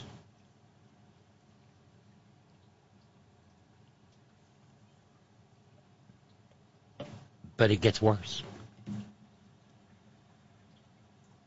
She got a law degree while she was in the Netherlands before she immigrated. She met... See, it all just works. It all comes together. She met her future husband while drinking at a beer fest in Munich.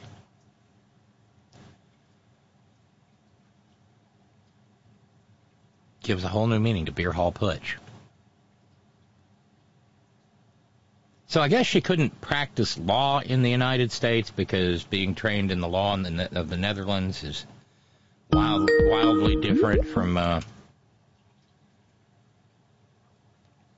the system that we have here. So she did other things. Among them, she did web design. She said, "My name is Katya Lawrence, and I make the internet look pretty." She has since deleted her website, but Vice News saw it. And she bragged about some of her former clients, one of which was the, and why am I not surprised, Wyandotte County, Ohio Sheriff's Department. The Wyandotte County Sheriff's Department wasted no time in getting a PR statement out. "We, like all decent people, are disgusted and appalled that outliers in our community..." There's your first mistake. They're not outliers anymore. This country has a Nazi problem. The Nazis of the first third of the 20th century, everybody wasn't a Nazi, but there were plenty of people who were willing to go along with them under the guise of being a good German.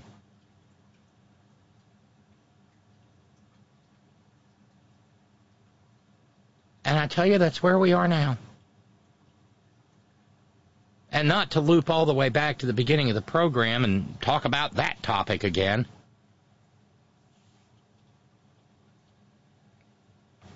But people, mobs, individuals not so much, but mobs, gatherings, groups are easy to move in one direction or another.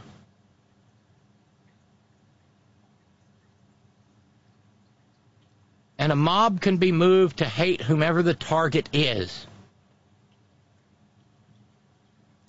And so the Lawrences, the fact that they've got thousands of people following their homeschool curriculum kind of says that they're not outliers like the Wyandotte County Sheriff's Department says they are. We're disgusted and appalled that outliers in our community are teaching hatred and contempt to the most vulnerable among us, our children. That was Todd Fry, the Wyandotte County Sheriff, posted a statement on Facebook Tuesday because it came out that, well, she designed the Wyandotte County Sheriff's Department's damn website. Some of those involved may have worked with or for a company that designed the Sheriff's Office website approximately 9 years ago. And then today, when Vice News reached out to him, Sheriff Fry confirmed that it was Katya Lawrence and that she had worked for a company employed by the Sheriff's Office to design its website back between 2012 and 2014. She was never an employee of the Wyandotte County Sheriff's Office. They were an employee of the company that developed our website. Okay. Feeling better, Sheriff, are you, really? Apparently her LinkedIn profile said that she worked for an Upper Sandusky-based software company called MFCD since 2012. And the a guy named David Graffmiller, who worked at the company for 3 decades, said that she worked with his company between 2012 and 2014. And then added, just like everyone else, I was surprised to find out she was a Nazi.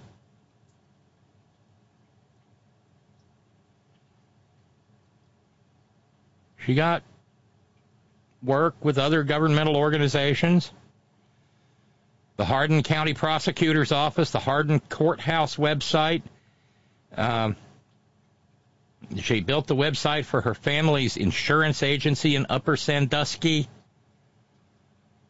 No one at Lawrence Insurance was willing to comment. So Lawrence Insurance is apparently involved with Nazis. She made a website for Shotzi's Bar and Grill in Upper Sandusky. People with that restaurant said, Katya was an independent web designer that we hired to help with our website 8 to 10 years ago. She was never in our direct employ, and we firmly oppose the beliefs espoused in the distant homeschool channel. She also apparently worked for the Ithaca Gun Company of Upper Sandusky, Ohio. The Ithaca Gun Company has thus far remained, as of the time of this publication by Vice, silent on the issue.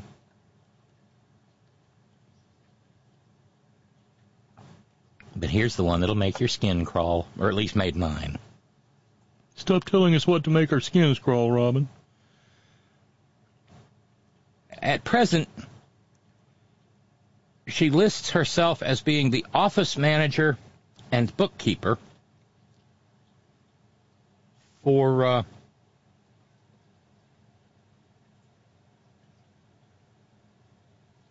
the Obenauer Legal Group. It's a law practice with offices in Sandusky and Columbus. Office manager and bookkeeper. And the Obenauer Legal Group holds itself out to the public as specialists. I use the term loosely. You're not really supposed to say you're a specialist of any kind of law.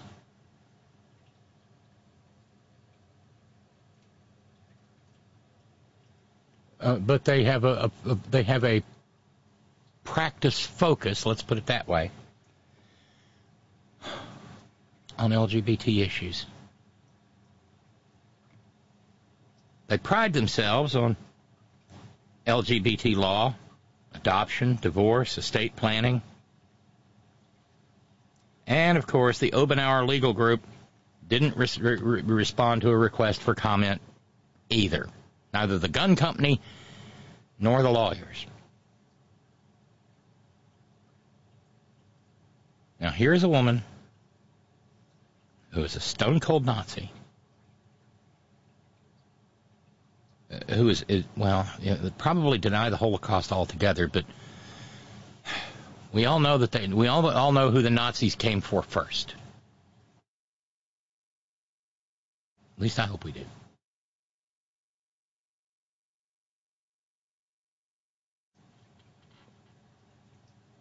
And they've got a Nazi in their midst, and they profess to represent LGBTQ interests. So then there's the question. What to do? What do? Now, the sheriff's office ran right out there and said, we're disgusted by these outliers. When, in fact, as I said, they're not really outliers. Just mainstream American Nazis. And I know how they vote.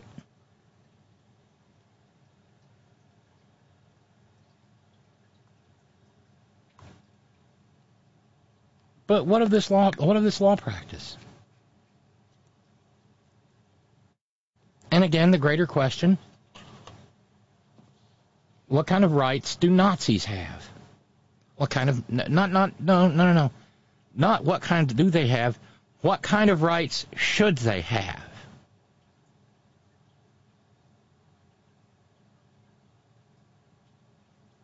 Because I don't think she has a right to a job.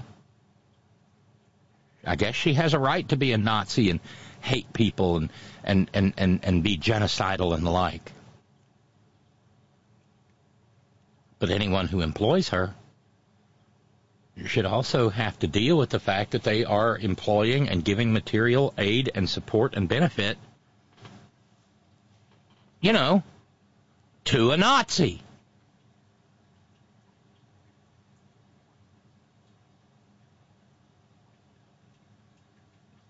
So, I imagine, who knows? We'll probably have an update to this maybe when the gun company and the law firm decide to say something. If you see it before I do, send it along to me.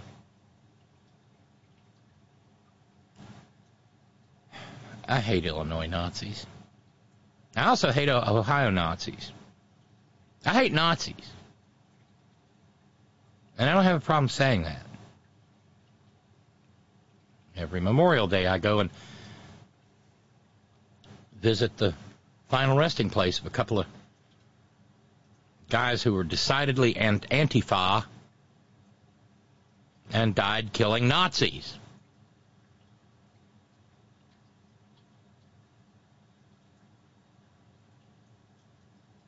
Go figure.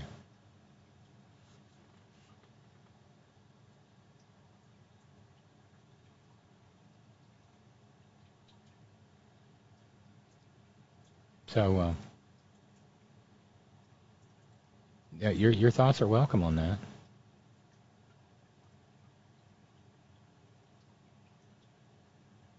There's some butt hurting going on in the Senate because Mike Lee, constitutional scholar and probably insurrectionist, as well as Rick Skeletor Scott, have both been bounced off of the Commerce Committee in the Senate. And Rick Scott is blaming Mitch McConnell for it because, well, I get the idea that they're not fond of each other. Rick Scott said, I represent the third biggest state in the country, and I participated in the greatest act of Medicare fraud known to American history. But no, he didn't add that part. I added that for him. What they told me today at lunch is the way the rules work. McConnell gets to pick. So guess who were kicked off? Mike Lee and me. Now, I'm not going to back down. I did the right thing when I run against him for minority leader. We have to stop giving in to the Democrats, Scott said. Oh, my God, really? With a straight face? When when everything that the American people need has died in a pool of blood and dust on the desk of Moscow Mitch McConnell?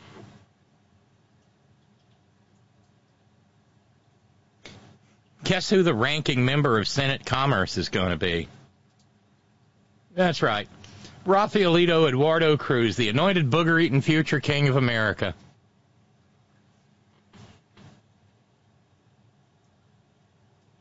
McConnell did that to me because I run against him.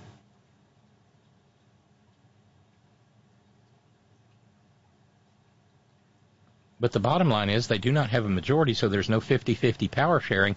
So one Republican is coming off of every committee.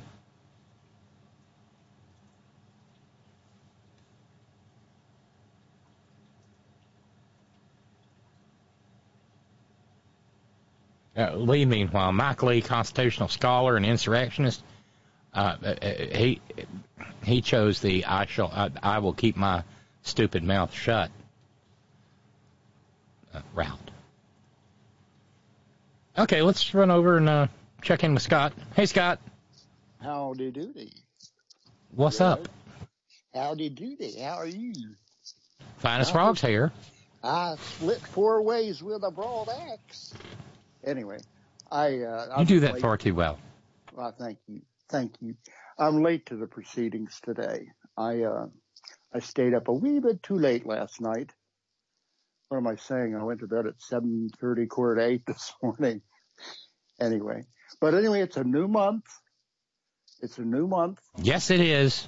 And the clock has started officially. Before it was just a run-up, but this is my 28-day challenge. I figured it out. The 28th is when the inspection will be. Oh, my. So okay. I've got 4 solid weeks to get this place together. See, I wish... well, I mean, how together do you have to get it? Well, you've got to make it look like you want to stay there. You know, you just can't let the place go. And that's my problem. If I could have a person in here, you know, like a housekeeping service, you know, a young lady or a young man who is well versed in the area of organizing and pitching and sorting and keeping stuff straight. It would be just like I could do it standing on one leg, my good leg, preferably. Because if I stood on my bad leg, you know, they'd have to pick me up and dust me off. But anyway, I didn't really call about my domestic issues. I just don't.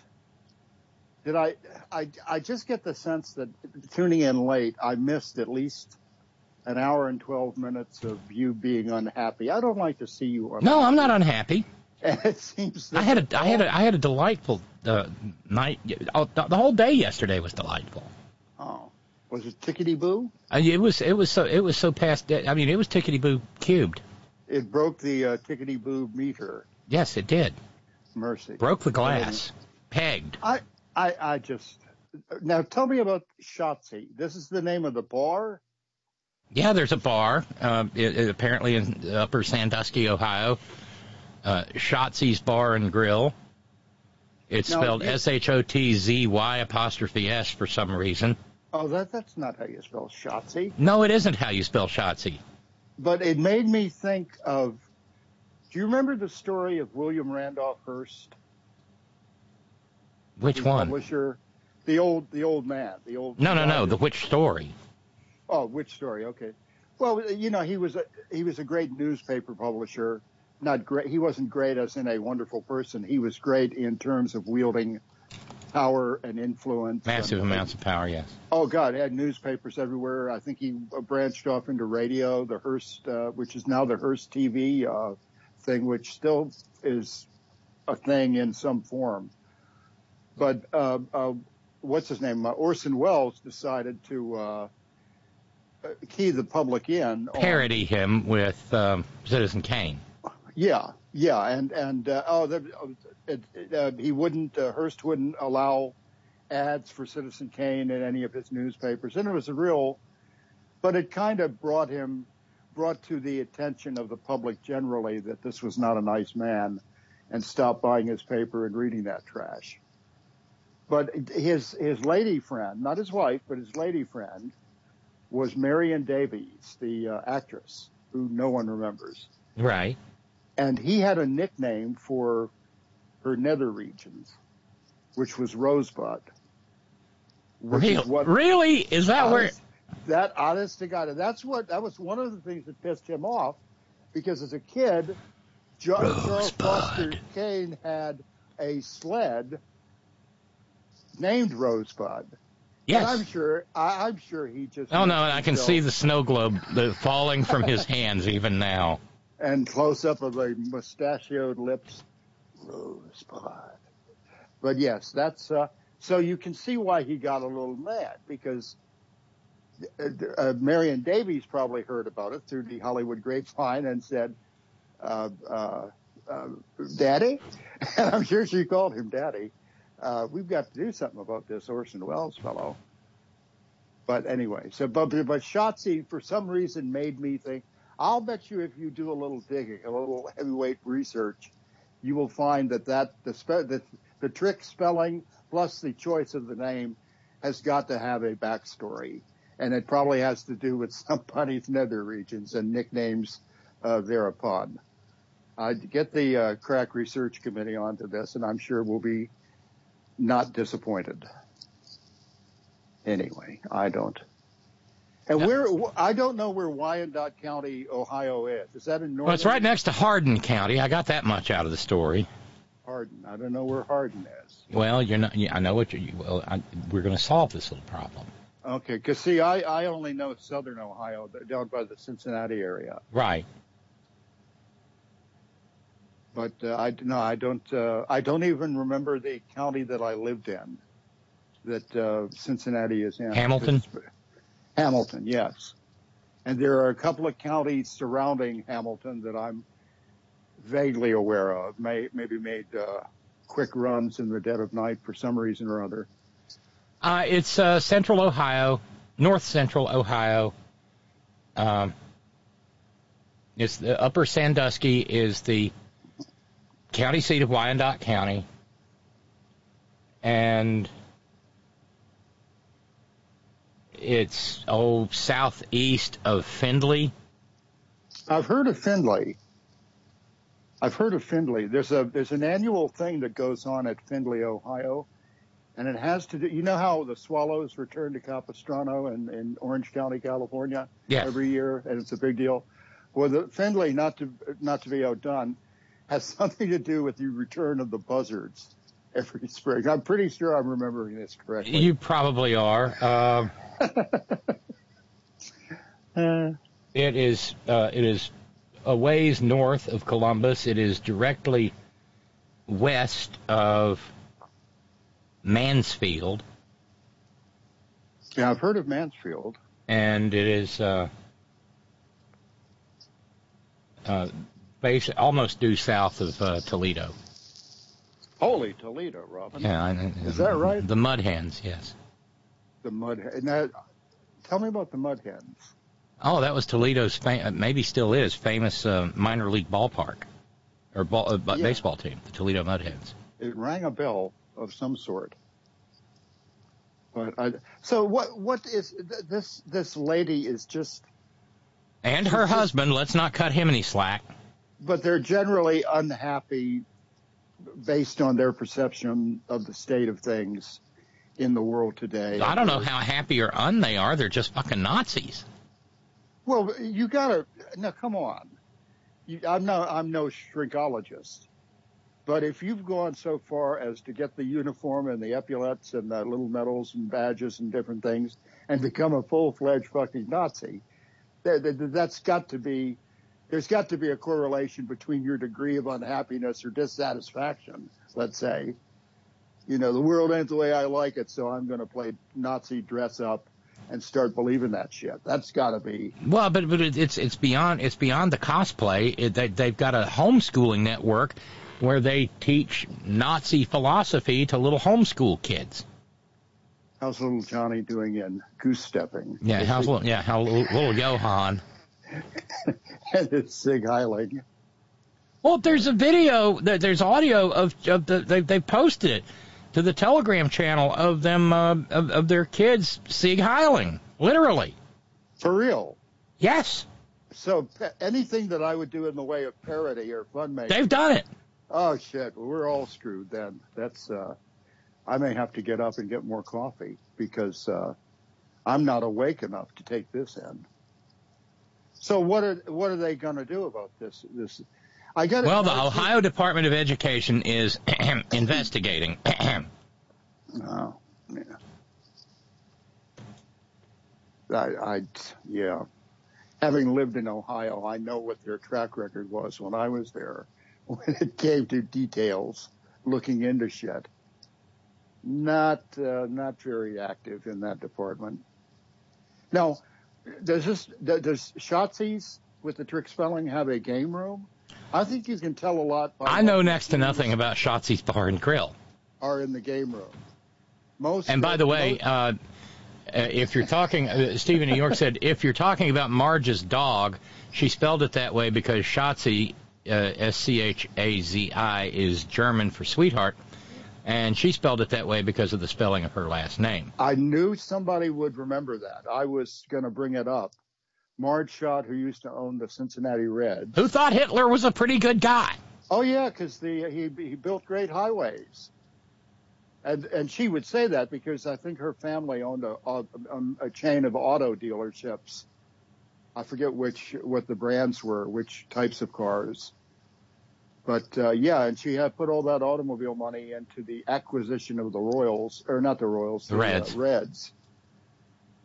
Yes, and she had her little dog named Shotzi, who I think they let come into the ballpark every time and sit in the owner's box and eat schnitzel. Give Shotzi another schnitzel.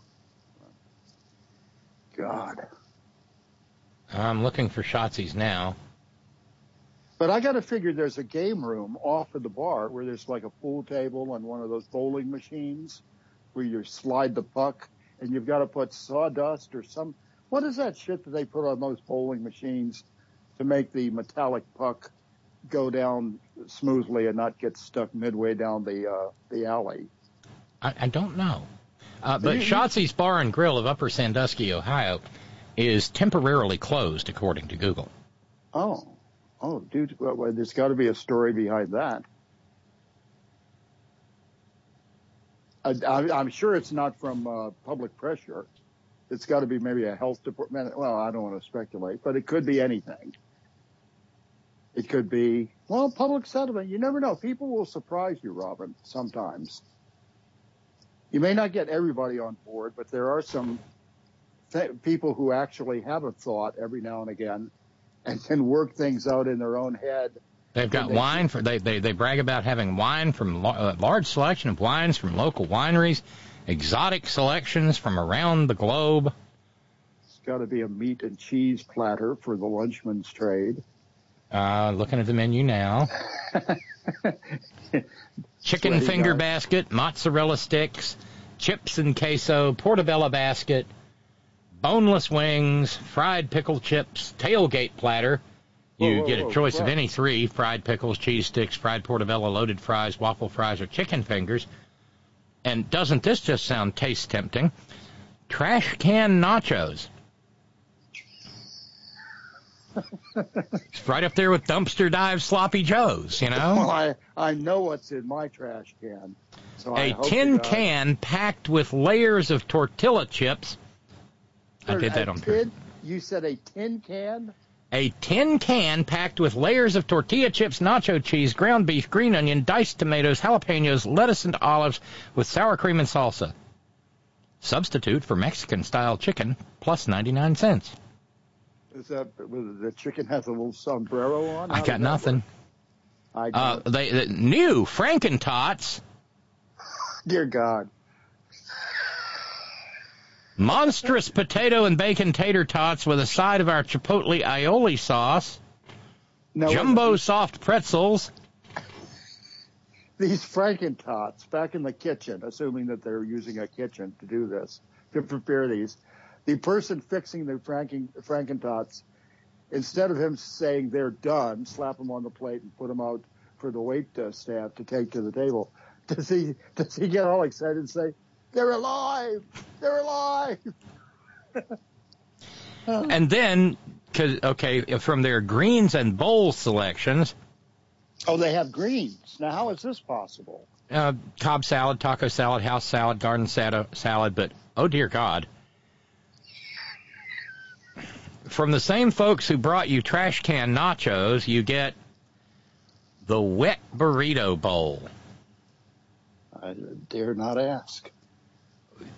Just come up with another name, y'all. Well, yeah. Your choice of Mexi chicken or beef, refried beans and rice, topped with burrito sauce, lettuce, tomatoes, and black olives with salsa and sour cream. Why not just call it a burrito bowl? Why has it got to be wet? Now I say, well, God, now I sound like little Benny Shapiro. Yes. Sorry. And the Lord said, "Thou shalt not be wet." Jeez. And I'm still looking for the game room. Yeah, I got to figure that there's outdoor dining is here. Well, would you want to be in a place, people eating all that? I mean, that causes gastric issues. Oh, they've got it. Wait, I missed the second page. Oh, there's a second page. Oh, yeah, I would sign up. I don't know. They've got a walleye fish dinner, and I love me some walleye. Do they deliver? I don't think they bring it out here. Signature item, wet burrito. Again, they're hustling the wet burrito. You and your wet burrito. But then there's a Sloopy burger. Like hang on, Sloopy? I guess. Sloopy hang on.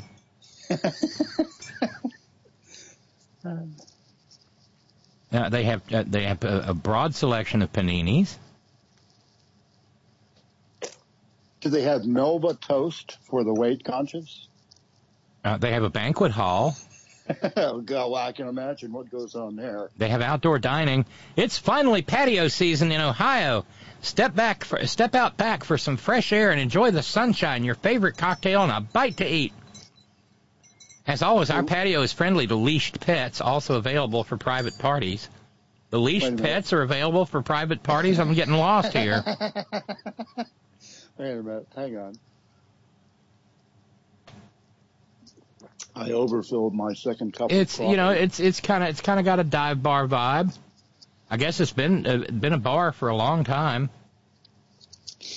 I don't know that you must have an advanced copy of the spring and early summer menu, because it is definitely.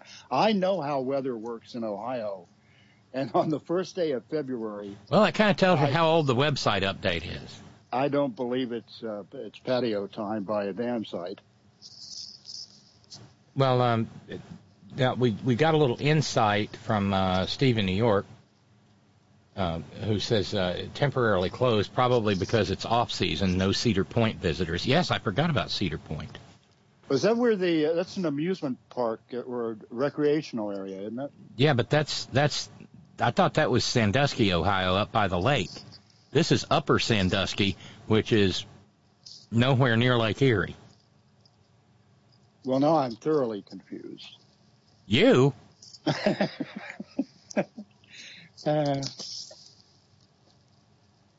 No,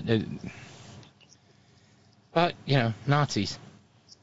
Well, I missed the first part. Is because of getting here late, and I apologize for that. But I'm living in. Don't let it happen again. Oh shit! Now I'm really in trouble. What is she? Is she or is someone in her family any type of public official? Not that anyone's found out, but it's her and her husband. Apparently, her husband runs an insurance agency, which needs to be known as an insurance agency run by a Nazi. Is there an emu? No, and I don't think there's a lizard or Flo. I don't know. But that's an interesting point that you raised, because whomever's insurance they're selling needs to be informed that they've got a Nazi selling their shit. Yeah, probably one of these multiple line agencies. Right. Just like Independent, they have a little shield on the window as you come in. Oh, let me see. I'll find the story again. Pull the story back up and. Because you would like to think that a major purveyor of insurance, like a national or worldwide company, would not be having these people represent their products. And well, but then again, we live in America of 2023, so anything's possible. I'm trying to find here the name of the Lawrence Insurance Agency. So now we have to look them up. And we bid a fond farewell to Shotzi's Bar and Grill with big town flavor and small town feel. I'm going to pass on that. Lawrence Insurance, Upper Sandusky, Ohio.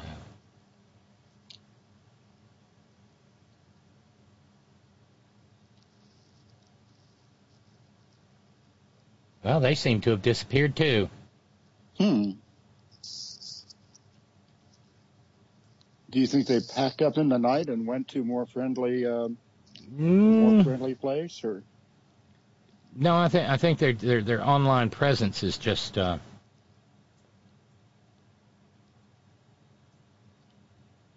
not so present because of what's going on here.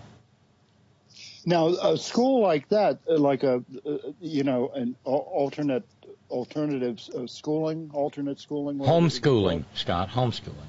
Yeah, but that I used alternate or alternative schooling simply because they don't want their kids mixing with them riffraff.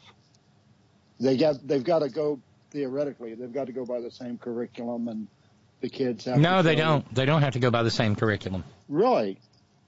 No, I went over all of that in the story yesterday. There's almost the actual requirements to homeschool in Ohio are nominal at best. And I don't suppose there's a chance of getting national standards anytime soon. No. I mean, you said you missed out on the Nitwit Nero announced some plans for national education standards, and he's going to create a credentialing committee that will make sure that no teachers ever teach any trans children.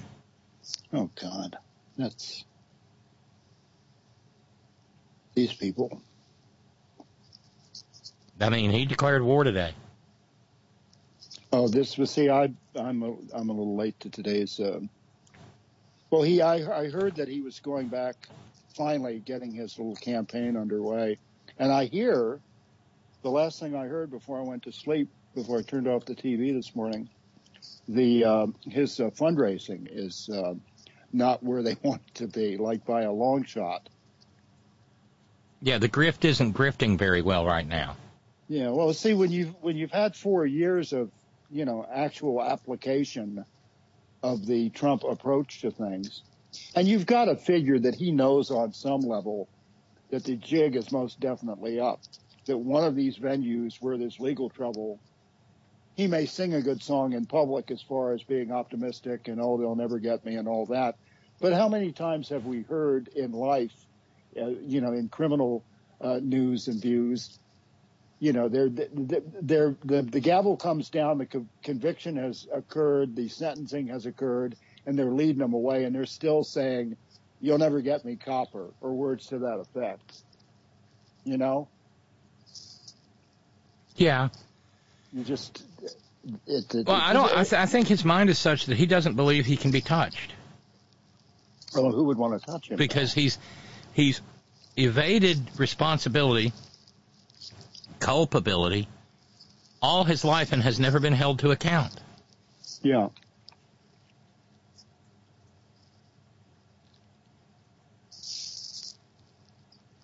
And now he's throwing a fit on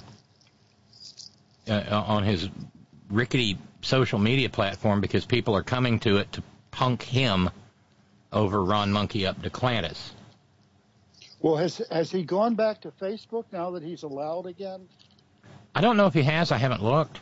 Or is he trying to make a go of his, what is it called? Truth Media? Is it Truth Social? Truth Social. Yeah, no, he's still there. He's been allowed back on Twitter and on Facebook. But I don't follow him. But apparently, Florida man got on Truth Social and said that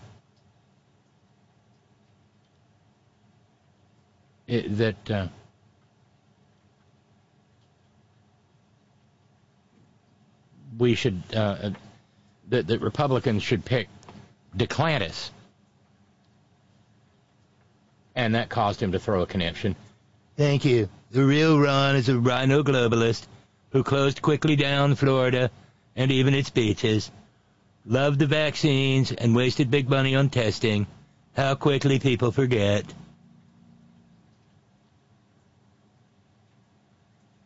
Well, that's kind of a signal, because he's not the only one. DeSantis, Nikki Haley, I think, is going to make an announcement. Yeah, we told you the 15th.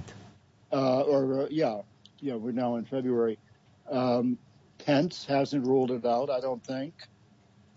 Although I just can't imagine him even showing his face. There's not enough power. I mean, in the Republican Party, and what independents or crossover Democrats might even support someone like Pence. He doesn't have the wide appeal. Did I say wide or white? Wide. The wide. Yeah, white. That works too. Yeah, but he doesn't seem to have the flair for that sort of thing because his era of politics was sort of he didn't shout he never used his outdoor voice. It was always his indoor voice, and supposedly well-reasoned positions and typical old school conservative. But that ship has sailed. They don't do it that way no more. You're as likely to find an Oompa band and fucking stormtroopers, lady stormtroopers in their special outfits doing dance numbers in the run up to the main event, the rally, with a lot of these guys. Well, he's upset. He is upset at Ron Monkey Up DeClantis. He said he won't be leading. I got him elected. I'm the one that chose him. And then Monkey Up sent a shot across Nitwit Nero's bow saying, I just got reelected. Not saying. Just saying. Just saying. Yeah. And so I hope they tear each other to pieces. Well, and isn't that usually the way it goes, that there is so much damage inflicted upon half a dozen or 7 or 8 or 9 or more candidates, because wasn't it the Republican candidates who had to have 2 different nights of presidential debates, primary debates, this last cycle or the one before? Yeah, 16. That or am I misremembering? No, yeah. Yeah. Well, anyway, pardon me. The pageants will be epic. Oh yeah, pageants. I couldn't think of that word. I can just see. You're both disloyal, Nikki, Ronnie. You're disloyal. I made you. How can you do this to me? Look what they did to my boy.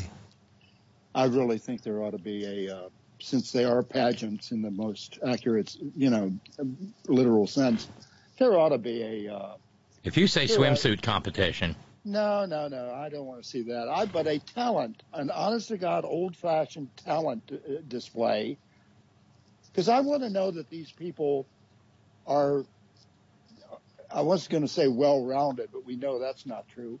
That these are people who know something, who claim to know, whose claim to fame transcends politics. Because coming right down to it, you're dealing with human beings, no matter what your office is. And that's the intent of it. I want to know that this is, and it's not that thing about, well, would you have a beer with this person? No, I want to know that this person can do something other than run their mouth. Well, look where the have a beer with standard got us. I'm going to vote for George W. Bush because I'd like to have a beer with him and then watch him drive his car through the plate glass window of his home. So wouldn't an exposition of talent on the part of these candidates give us some insight as to their well-roundedness, for lack of a better term? I don't know. I'm not running the pageant. Nitwit Nero can't play a radio, for God's sakes, let alone a musical instrument. I don't want to see him dance. It's more like what's he going to do? Stand up and recite the wreck of the Hesperus? I don't know. Charge of the Light Brigade? Onward toward death rode the 4,000. Believe me, it was amazing. Didn't they teach him anything in that military academy that he could use for a talent? Didn't they have a band? No, wasn't he a drum major or not a drum major? But didn't he play drum in the marching band at whatever that? Did he? That juvenile delinquency camp he went to? Maybe I'm misremembering because they were showing pictures. George W. Bush was a cheerleader. Well, yeah. Lean to the left, lean to the right, stand up, sit down, fight. No, it just doesn't move me at all. But it seems to me, maybe it was just because of the uniform that they had to wear. They all looked like they were supposed to be in a marching band. Rah, rah, ree. Kick him in the knee. Rah, rah, ras. Kick him in the other knee. Yeah, there you go. Jesus. Or the English major cheer. Repel them. Make them relinquish the ball. Pardon me, I had to. That was the English major cheer when I was in college. I had to cough. But anyway, I just don't. I am not looking forward to the next presidential campaign because you know it's going to be. It's going to be zany. Oh, zany! It passed zany a couple of cycles ago. I don't think things have been. And remember, Nimrata Haley's anagram is "Hear Mata Hari Anal Wind." Oh, shit. Wait a minute. Somebody's working overtime in the research department. Now, she was a governor, wasn't she? Yeah, of South Carolina, and then she was the U.S. ambassador to the UN. I can't imagine that. That's like, who was that guy with the mustache? Wilford. John Pornstache Bolton? Oh, Jesus. Jesus. I got the right one. Oh, Jesus, would you look at the time? I don't know why that was funny, but it was. I'm channeling my first grade nun teacher, Sister Ah, Sarah. Jesus, look at the time. Oh, look at the time, boys and girls. Well, put your crayons and your finger paints away. We've got to ship you off to lunch. Just a little lady, just a little rotund. She was almost as wide as she was tall, and God bless her. You got to figure she wasn't one of the mean ones. No, she was in first grade. They don't want to start off with mean on the first day in Catholic schools. At least they didn't back when I was there. She was probably a burnout. Probably had developed some sort of substance or drinking problem, more likely, and had gone to the regrouping department for nuns. And they figure, well, she's back on track. She's okay. She's not hoisting. Yeah, I've thought of regrooving several times in the past couple of days. You should. Woke up yesterday where I need to be regrooved.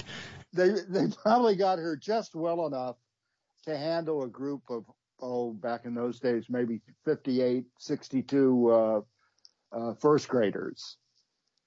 And she wasn't always steady on her feet, but she was one of the nice nuns. And that's where they trick you. I think the first 2 years were nice nuns, maybe the first 3 years of school. And then you get into your I actually did have a fifth grade math teacher, Sister Domitilla. Now, what images does that conjure up? I don't even know what. Oh, no, I'm thinking like, definitely Dommy mommy material, probably with, a couple of curly little black hairs poking out of her chin. But she was the only nun in the Holy Cross Order who could ride a motorcycle, but only to and from church. And she had a leather habit and just an attitude to match. Just an unpleasant lady. And she's gone now, I'm sure, because, God, she was older than, she was approaching Methuselah's age back in the mid-60s, But I don't, how did I get on to nuns? Stop me before I pre-associate. No, absolutely not. I still have yet to take the first sip of my second cup of coffee because that's why I won't stop running my mouth. Talk a while. I did that for almost 2 hours before you called. It's your turn. Well, I've got to get a little caffeine in me. Wait a minute. Hang on. Clarence in South Carolina, Stan, went there. Swimsuit competition. Can you see Trump in a swimsuit? What the fuck? The bleach he suggested to drink to get rid of COVID would have to be used for your eyes. See, that's why I didn't. But you went there, Clarence. Doggone it. And then the little 1 minute essay. Speedo. What would you do? Trump in a Speedo kills your libido. How's that for a rhyme? Is this thing on? Yeah. Hello? Hello? The little essay that the Burt Parks, remember, would get up there and, they'd ask, if you win Miss America for 19, whatever it was, what is your main job? What is your main goal, your main intention? And they would get some of the most flowery, optimistic. That always used to crack me up. And I'm going to work for world peace and world peace even. I don't know. Oh, you've forgotten the classic. Oh, it wasn't. Go ahead, because you may be thinking of one that. No, this is the classic, and I have it here. Was this a lady in South Carolina? This is Miss South Carolina. Yes. Okay. Good. I think she's like 50 now or something. It was a long time. No, actually, she was Miss Teen USA South Carolina 2007. So 16 years ago. Recent polls have shown a fifth of Americans can't locate the U.S. on a world map. Why do you think this is? I personally believe that U.S. Americans are unable to do so. This is evergreen. Because some people out there in our nation don't have maps, and I believe that our education, like such as in South Africa and the Iraq, everywhere such as. I believe that they should, our education over here in the U.S. should help the U.S. Or should help South Africa and should help the Iraq and the Asian countries. So we will be able. God damn it! Ring, bell, ring. Able to build up our future for our. Thank you very much, South Carolina. And world peace. Was she dropped on her head? Oh, don't be mean to her. It's an intensely, it's a horrifyingly stressful situation, and she was just hoping words would come out in the right order. It's difficult. I'm not kidding. I'm not being. Well, that is true. She had all the words. It was getting them strung together. Yeah, that's what my old acting coach used to say. Yes, Robin, we've got all the right words. Now all you have to do is get them in the right order. Well, and see, if more people would go into for regrouping, you learn that in beadwork. 3 times a week there's beadwork, and you got your tiny beads, your little bigger beads, your little bigger beads, your medium-sized beads, your extra large beads, and your jumbo fucking bead, the one in the middle. And you've got to string them in the right order. Otherwise, they don't let you go. They make you sit there. They take away your corned beef and cabbage until you get it right. And then since we've gone here, another favorite of mine is this is not reality. This is just Sandra Bullock being a comic genius. World peace. Definitely world peace. That's easy. World peace. World peace. What is the one most important thing our society needs? That would be harsher punishment for parole violators, Stan.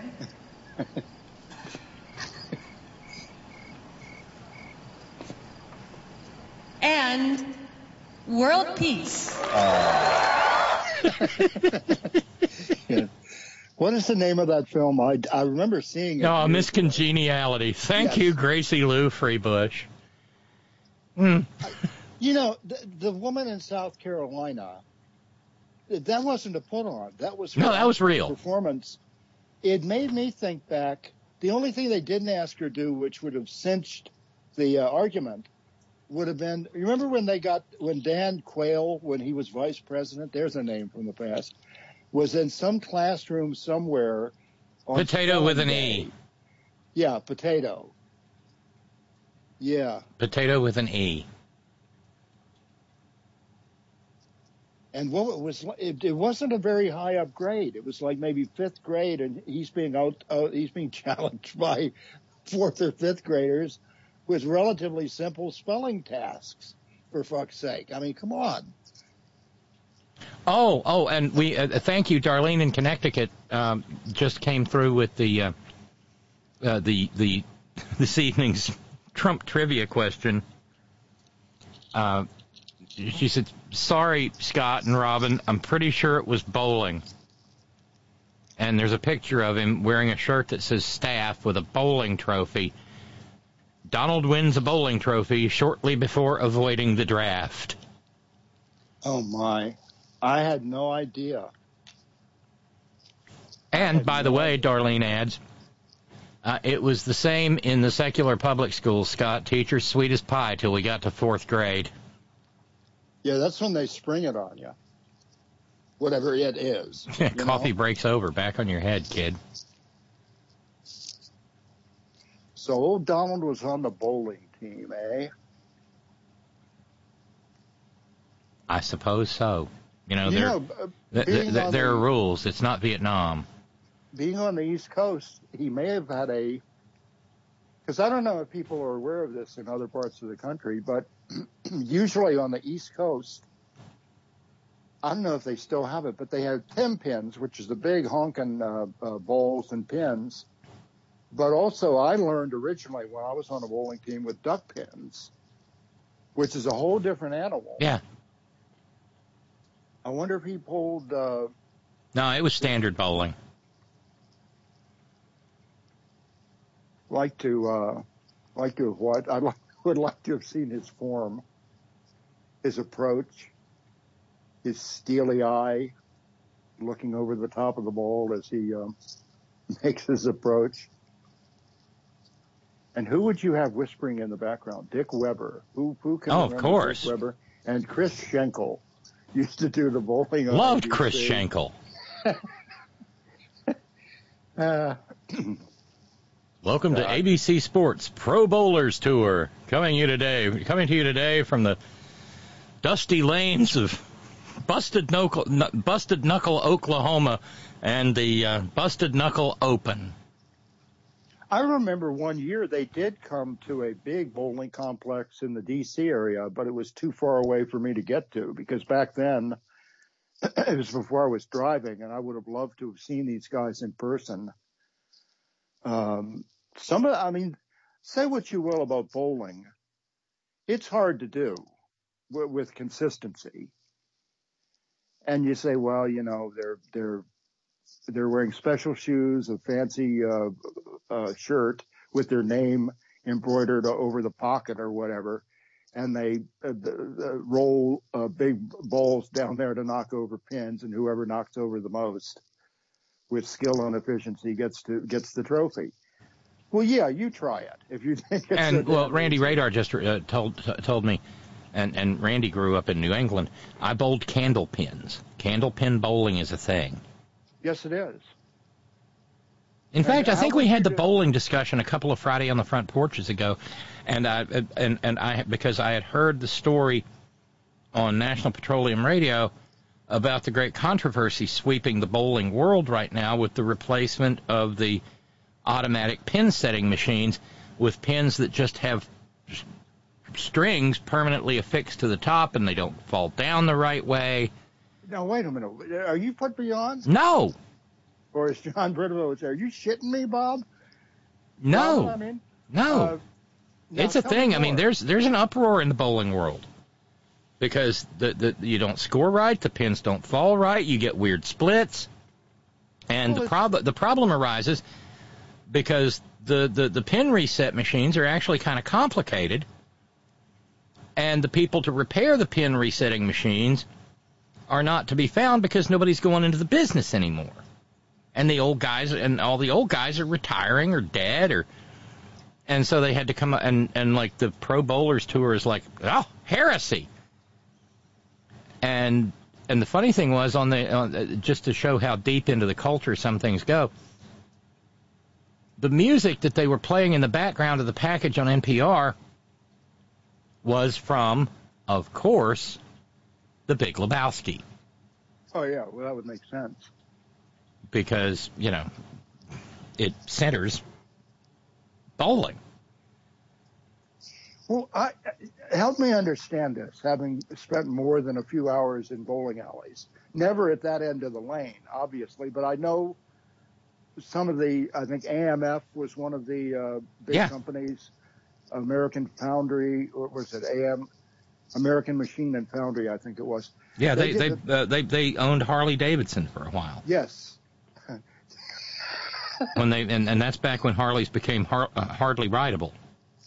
Yes, I'm not going to tell you the story. I'll tell you off the air. I had a friend who was an accountant for AMF, but anyway, let me not miss my point. Knowing a little bit about the pin setting machinery, now what you're telling me is that up at the top of the area where the pins are set up, they are knocked down but there are wires, probably more likely than string, than wire, that the guy hits the... No, it's not wire. It's fiber. Or fiber, okay. But those pins have to be placed with a certain degree of accuracy, first of all. And what's keeping the fiber threads... Those pins fly when you hit them right, knock them over. Yeah. How do the strings, for lack of a better word, not get tangled up? It's almost more... Well, no, the Professional Bowlers Association has a robot bowler. And I think his name is Weber. Wait a minute. You're doing... No, I'm not. This is the truth. You want to induce a flashback is what you're up to. I can tell. Yes. There'd be a big old Timothy Leary face in the corner of the ceiling looking down at me, laughing maniacally. Jesus. Okay, go ahead and tell me. I'll shut up. Well, no, they ran experiments with regular bowling pins versus these new string-ordered pins. And... And they did not get identical results, and the pins did not fall correctly, even with the robot bowler. Now I'm doing a search real quick. NPR. Well, bowling even controversy.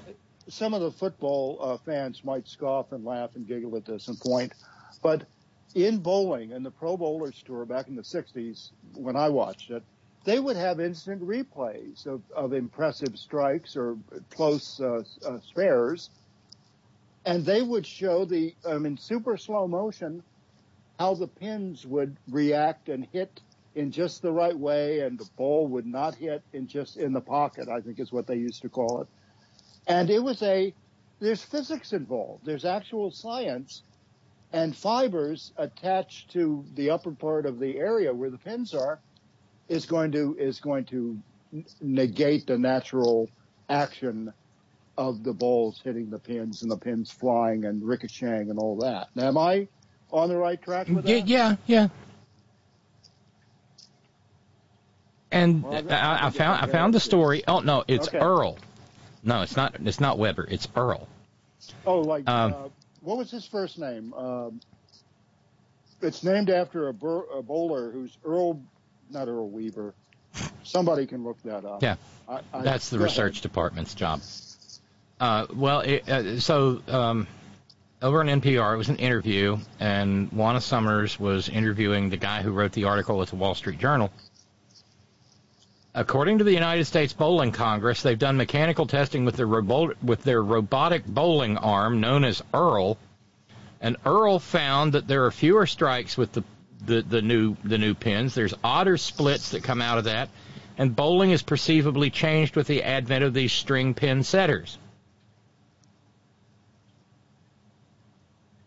And the intention of the people that own the bowling alleys is to cut down on labor costs, right?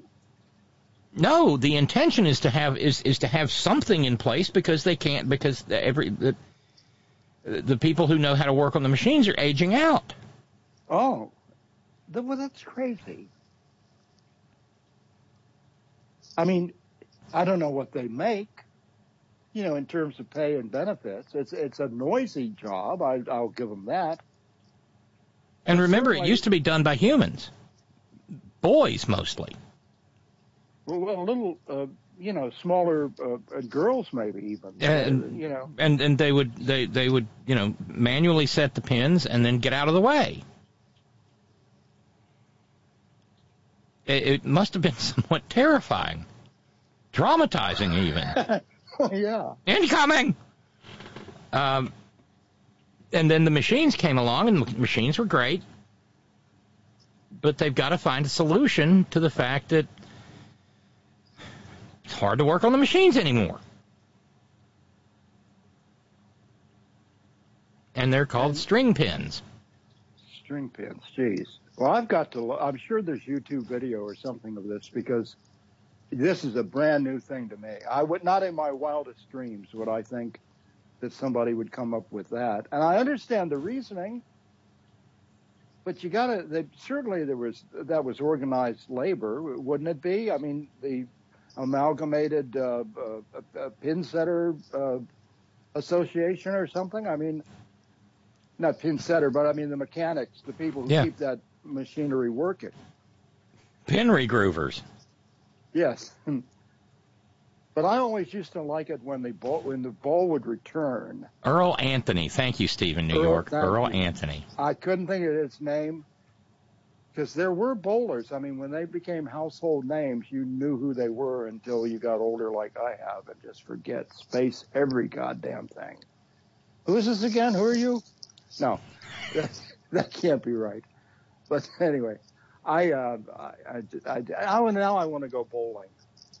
I haven't been bowling for probably... Yeah, we got a little bowling alley over in Oak Hill called Pinheads. Pinheads. Yeah, I think they should have pictures of Nixon all over. Yes. That and Pinhead the Clown. Well, you know, bowling has an association or a connection to my getting into radio. What time is it? Let me tell this story quickly. Okay, you got time. I was probably in fourth or fifth grade when I was on a Saturday bowling team down at the long gone Alexandria Lanes, okay? And they were down in the Old Town area, the end of Old Town, which is closer to D.C. than it is the other end of town. And, kids that I either was in school with. In one case, I think my sister was on one of the teams because she was old enough to do it, my younger sister. And other kids that I knew either from the neighborhood or from other schools or whatever. And every year at the end of the thing, if you were on one of the top teams, you get a trophy, and it was a deal. It was my only foray into anything organized and anything even remotely connected to sports. Well, anyway, after the thing was over, it would run like from 11 to 1 or something on every Saturday, or 10 to noon or whatever, because that is sort of downtime for a bowling alley. So they want to encourage youth team play, league play during that part of the weekend that their business is down. So anyway, we finish up, and I return my rented shoes, put my civilian shoes back on, and come out of the place and look across the way past the giant food store in the distance, and see in this vertical window, vertically spaced, the letters WPIK AM. And that was our little radio station in Alexandria when I was growing up, with a middle-of-the-road format at 7:30 on the dial. So I walk over thinking maybe I can go in and look around. And the door is locked. There's a door at street level, at last door, and then a stairway going up to where the studios and offices are. But there's a doorbell button. So I press the button, and this man comes down. He says, "Yes, what do you want?"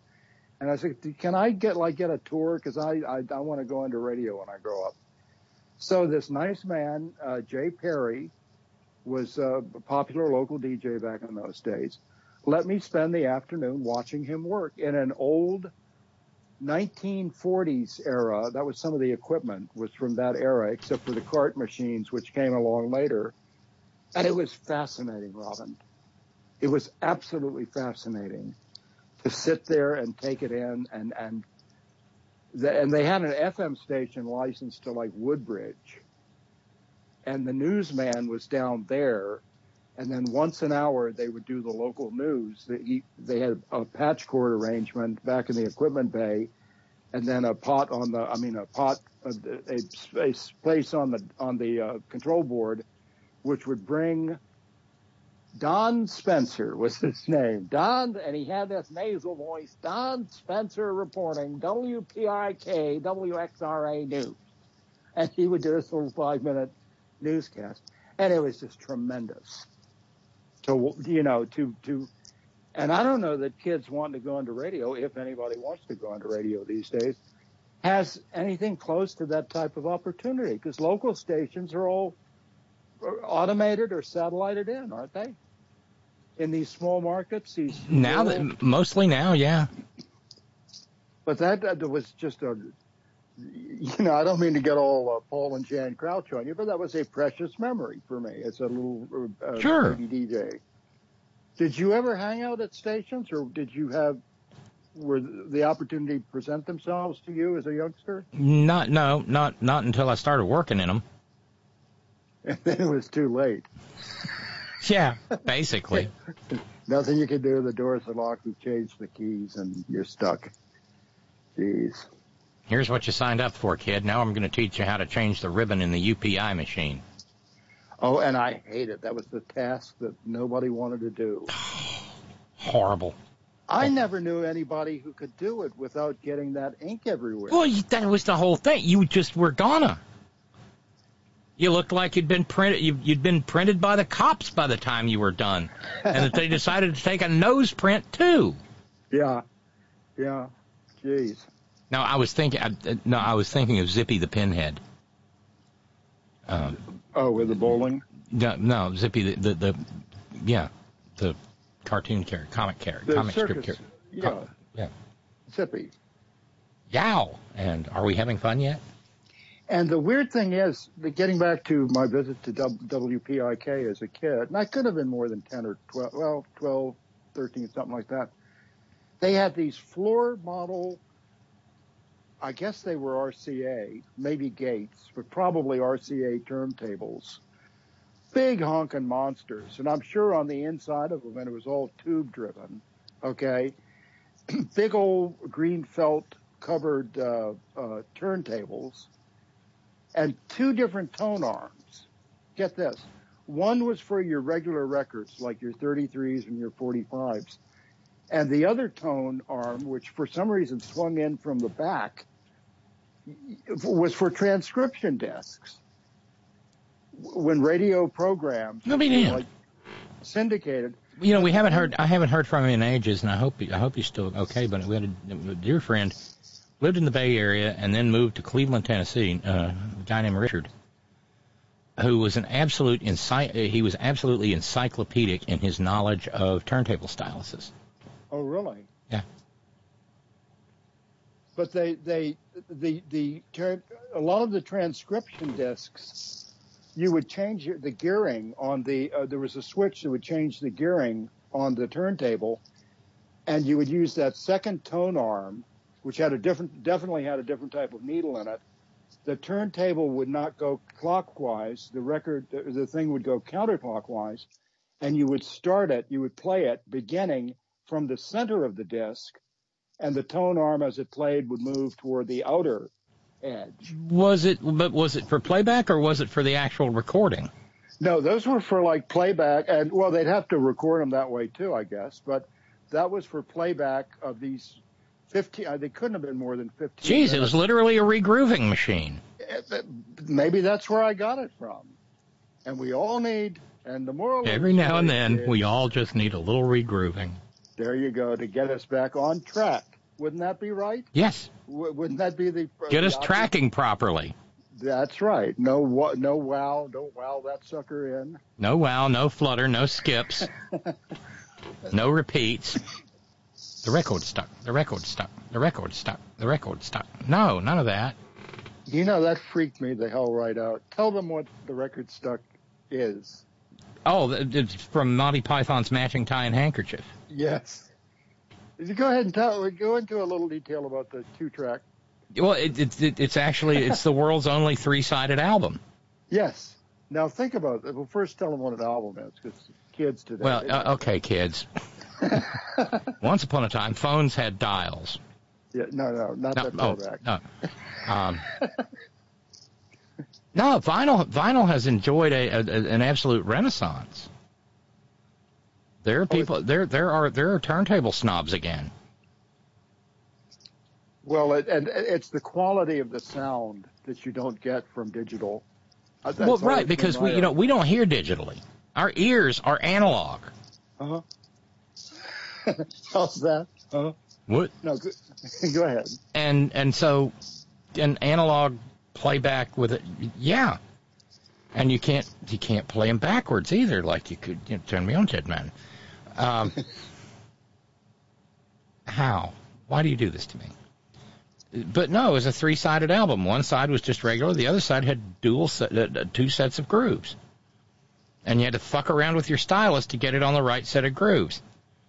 And then the first time you do it, when you pull the record out and play it for the first time, and you say, that was good, I want to hear that again, and you put the tone arm down. Then you get the second set of grooves, and you're like, what the? And you're already high, if you have any sense. Naturally. Okay. And you think that this is it. Everything they've told you at the anti-drug seminar is absolutely true. You are losing your fucking mind. You know, just, geez. Yeah, I think I've still got that record, but I have nothing to play it on. Monty Python's Matching Tie and Handkerchief. Followed shortly thereafter by the Contractual Obligation album. Yes, I remember that. Was that which one had... It looked like it was a classical, like a symphonic presentation cover, and it looked like they had marked it with a grease pencil and scrawled in Monty Python second record or something like that. I may have that one around here too. Jeez. You need a turntable. I had one, but I sold it. I sold a lot of stuff before I moved out here. I wish I had it back. But I don't. The one you're talking about is another Monty Python record. Yeah. So, God, I love those guys.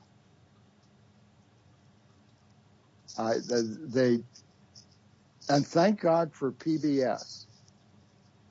The PBS stations bought leased the Monty Python series, which had run for like 2 or 3 years in England, and introduced them to American audiences. And that was just at the right time, too. Oh, that's the same time that I'm picking up my first copy of George Carlin's Class Clown. Oh, yeah. Richard Pryor's Wanted Live in Concert, which contains the story of when the white guy gave him acid. I don't know that story. I better look that one up. Oh, yeah. And, of course, he uses the nerdy white guy. Oh, you'll be tripping. You'll be tripping. Shit. Yeah. And a little bit later, of course, the acid kicks in. Which is always, for you first-timers out there, have a friend with you. Have a sitter. Yes. Do not try to, I think that's what they were called, were sitters. Guides. Guides, okay. Well, I'm sorry. Mm-hmm. I was, guides? Who needs a guide? I'm gonna white knuckle this fucker. Which I did, and thought I was turning into a wax candle. God damn. Well, it's Richard Pryor. I forgot how to breathe. Oh, God, yeah. I'm gonna die. That whole thing was we wore that out in 8-track form. 8-track? No, yeah. You were old school again. Well, I mean, the Ford Pinto my buddy had an 8-track tape player in it. Pinto. Shut up. I had a Vega. What am I saying? It's there, okay. That was Chevy's answer to the Pinto. Yeah, that proving that they didn't understand the question. You know, Pinto lasted a little bit longer than Vega did in terms of that Vega, that poor thing. There was a guy that a friend of mine knew who. And then there was the Mercury Capri, billed as the sexy European. Why are these things in my brain? I don't know. You too many car and track magazines at the barber shop, I'm thinking. So. I think you're right. Track. Well, I got to get out of here. We're overtime. Go ahead and leave. I'm going to. Leave me and the children. You've hated me all this time. Yeah, you picked a fine time to leave me, Lucille. I knew somebody who thought that he was singing 400 children in a crop in the field. You're going to need more land, buddy. Where did that come from? I don't know. You know how the mind is with its free association and memories pop in that you didn't even know you knew until they pop back in, and you say, "We're like you said, 400 children." Maybe it's because I was quoting Kenny Rogers last night. I don't know. Now, where were you? That revival? What the? Oh no, you. No, but I have to be up crazy early in the morning, like 5 or 4:30 or something. So, ugh, and I gotta figure out what to wear. To go down and be hated by a bunch of Republicans. I would go. Well, it's not Friday, so you can't do Casual Friday. I would, just something that is a good presentation to the public, because not all of the people there are going to be nut buckets. I'm hoping that we will outnumber them, but still, the members of the House are Republicans. Remember, the House of Representatives in West Virginia has 100 members, and 88 of them are Republicans because we've lost our damn minds here.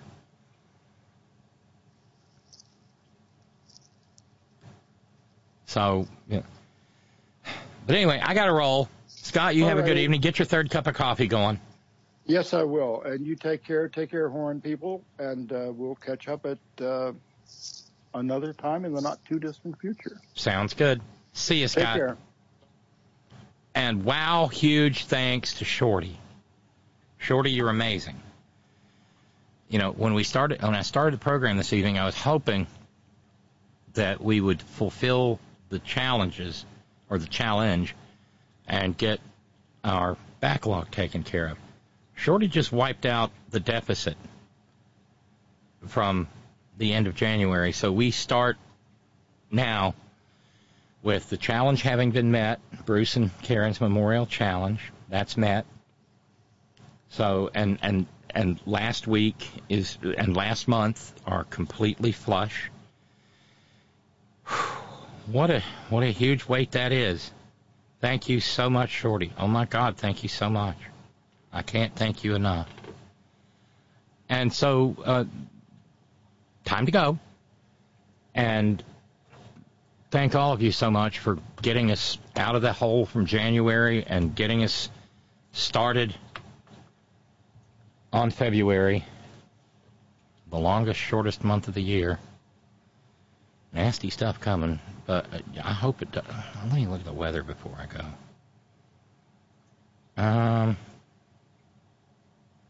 Yeah, no precip in the forecast, so that's good. High tomorrow, 39. So yeah, I'll be leaving here about no later than 6:30 in the morning. And like I said, I hope I'm just going to be in an okay frame of mind for coming back and getting behind the microphone here and doing the show. I should be. I'm stronger than that. But then again, I'm sure there will be some weird people who will have, what's that German word? Backpfeifengeschichte? Mm-hmm. But thank you. Thank you to our Patreon and PayPal subscribers. Thank you to our a la carte contributors. Thanks to all of you who, by being partial sponsors of this program, have kept it going as long as it has, and hopefully will keep it going into the future. This is the community that you've built, not me. Thank you. Thanks to each and every one of you who share your precious finite time engaging in the program in whatever manner you so choose. Thank you so very much. Thanks to our all-volunteer staff. I confess I didn't see if anybody popped into the chat room. Oh, there's Roger. Thank you, Roger. Thank you so much. That would be Horn Chief Agronomist and Mathematician and Bud Trimmer Emeritus, Roger, in Oregon. Thank you, Roger. Thanks to our news ninjas. Thank you, Brother Deacon Asa. Head on .live. Remember, brand new fresh Malloy on the way. Maybe. I don't know. 9 p.m. if it is. And please like and subscribe however you listen to the podcast, and leave a comment so the algorithm will be happy and more people can maybe find out about the program. It would be wonderful if that happened. Thank you, John Fox in Australia. Thank you, Ben Birch, WhiteRoseSociety.org. Thanks to the hardest working, bravest people I know, the folks at Coal River Mountain Watch, CRMW.net. Thanks to everybody kicking in to help Coal River Mountain Watch out during my birthday fundraiser, which will go on for another week. It is literally support for the grassrootiest of grassroots organizations. Thank you. And a proud union shop for over a year now. Stay safe, get your booster while it's still free, get your flu shot, keep your surfaces wiped down, help stop the spread of RSV. Wear your mask, wash your hands, don't touch your face. Use your hand sanitizer, carry it with you, pocket and purse. Maintain your social distance 15 to 20 feet, like Paul from Parts Unknown has often said. And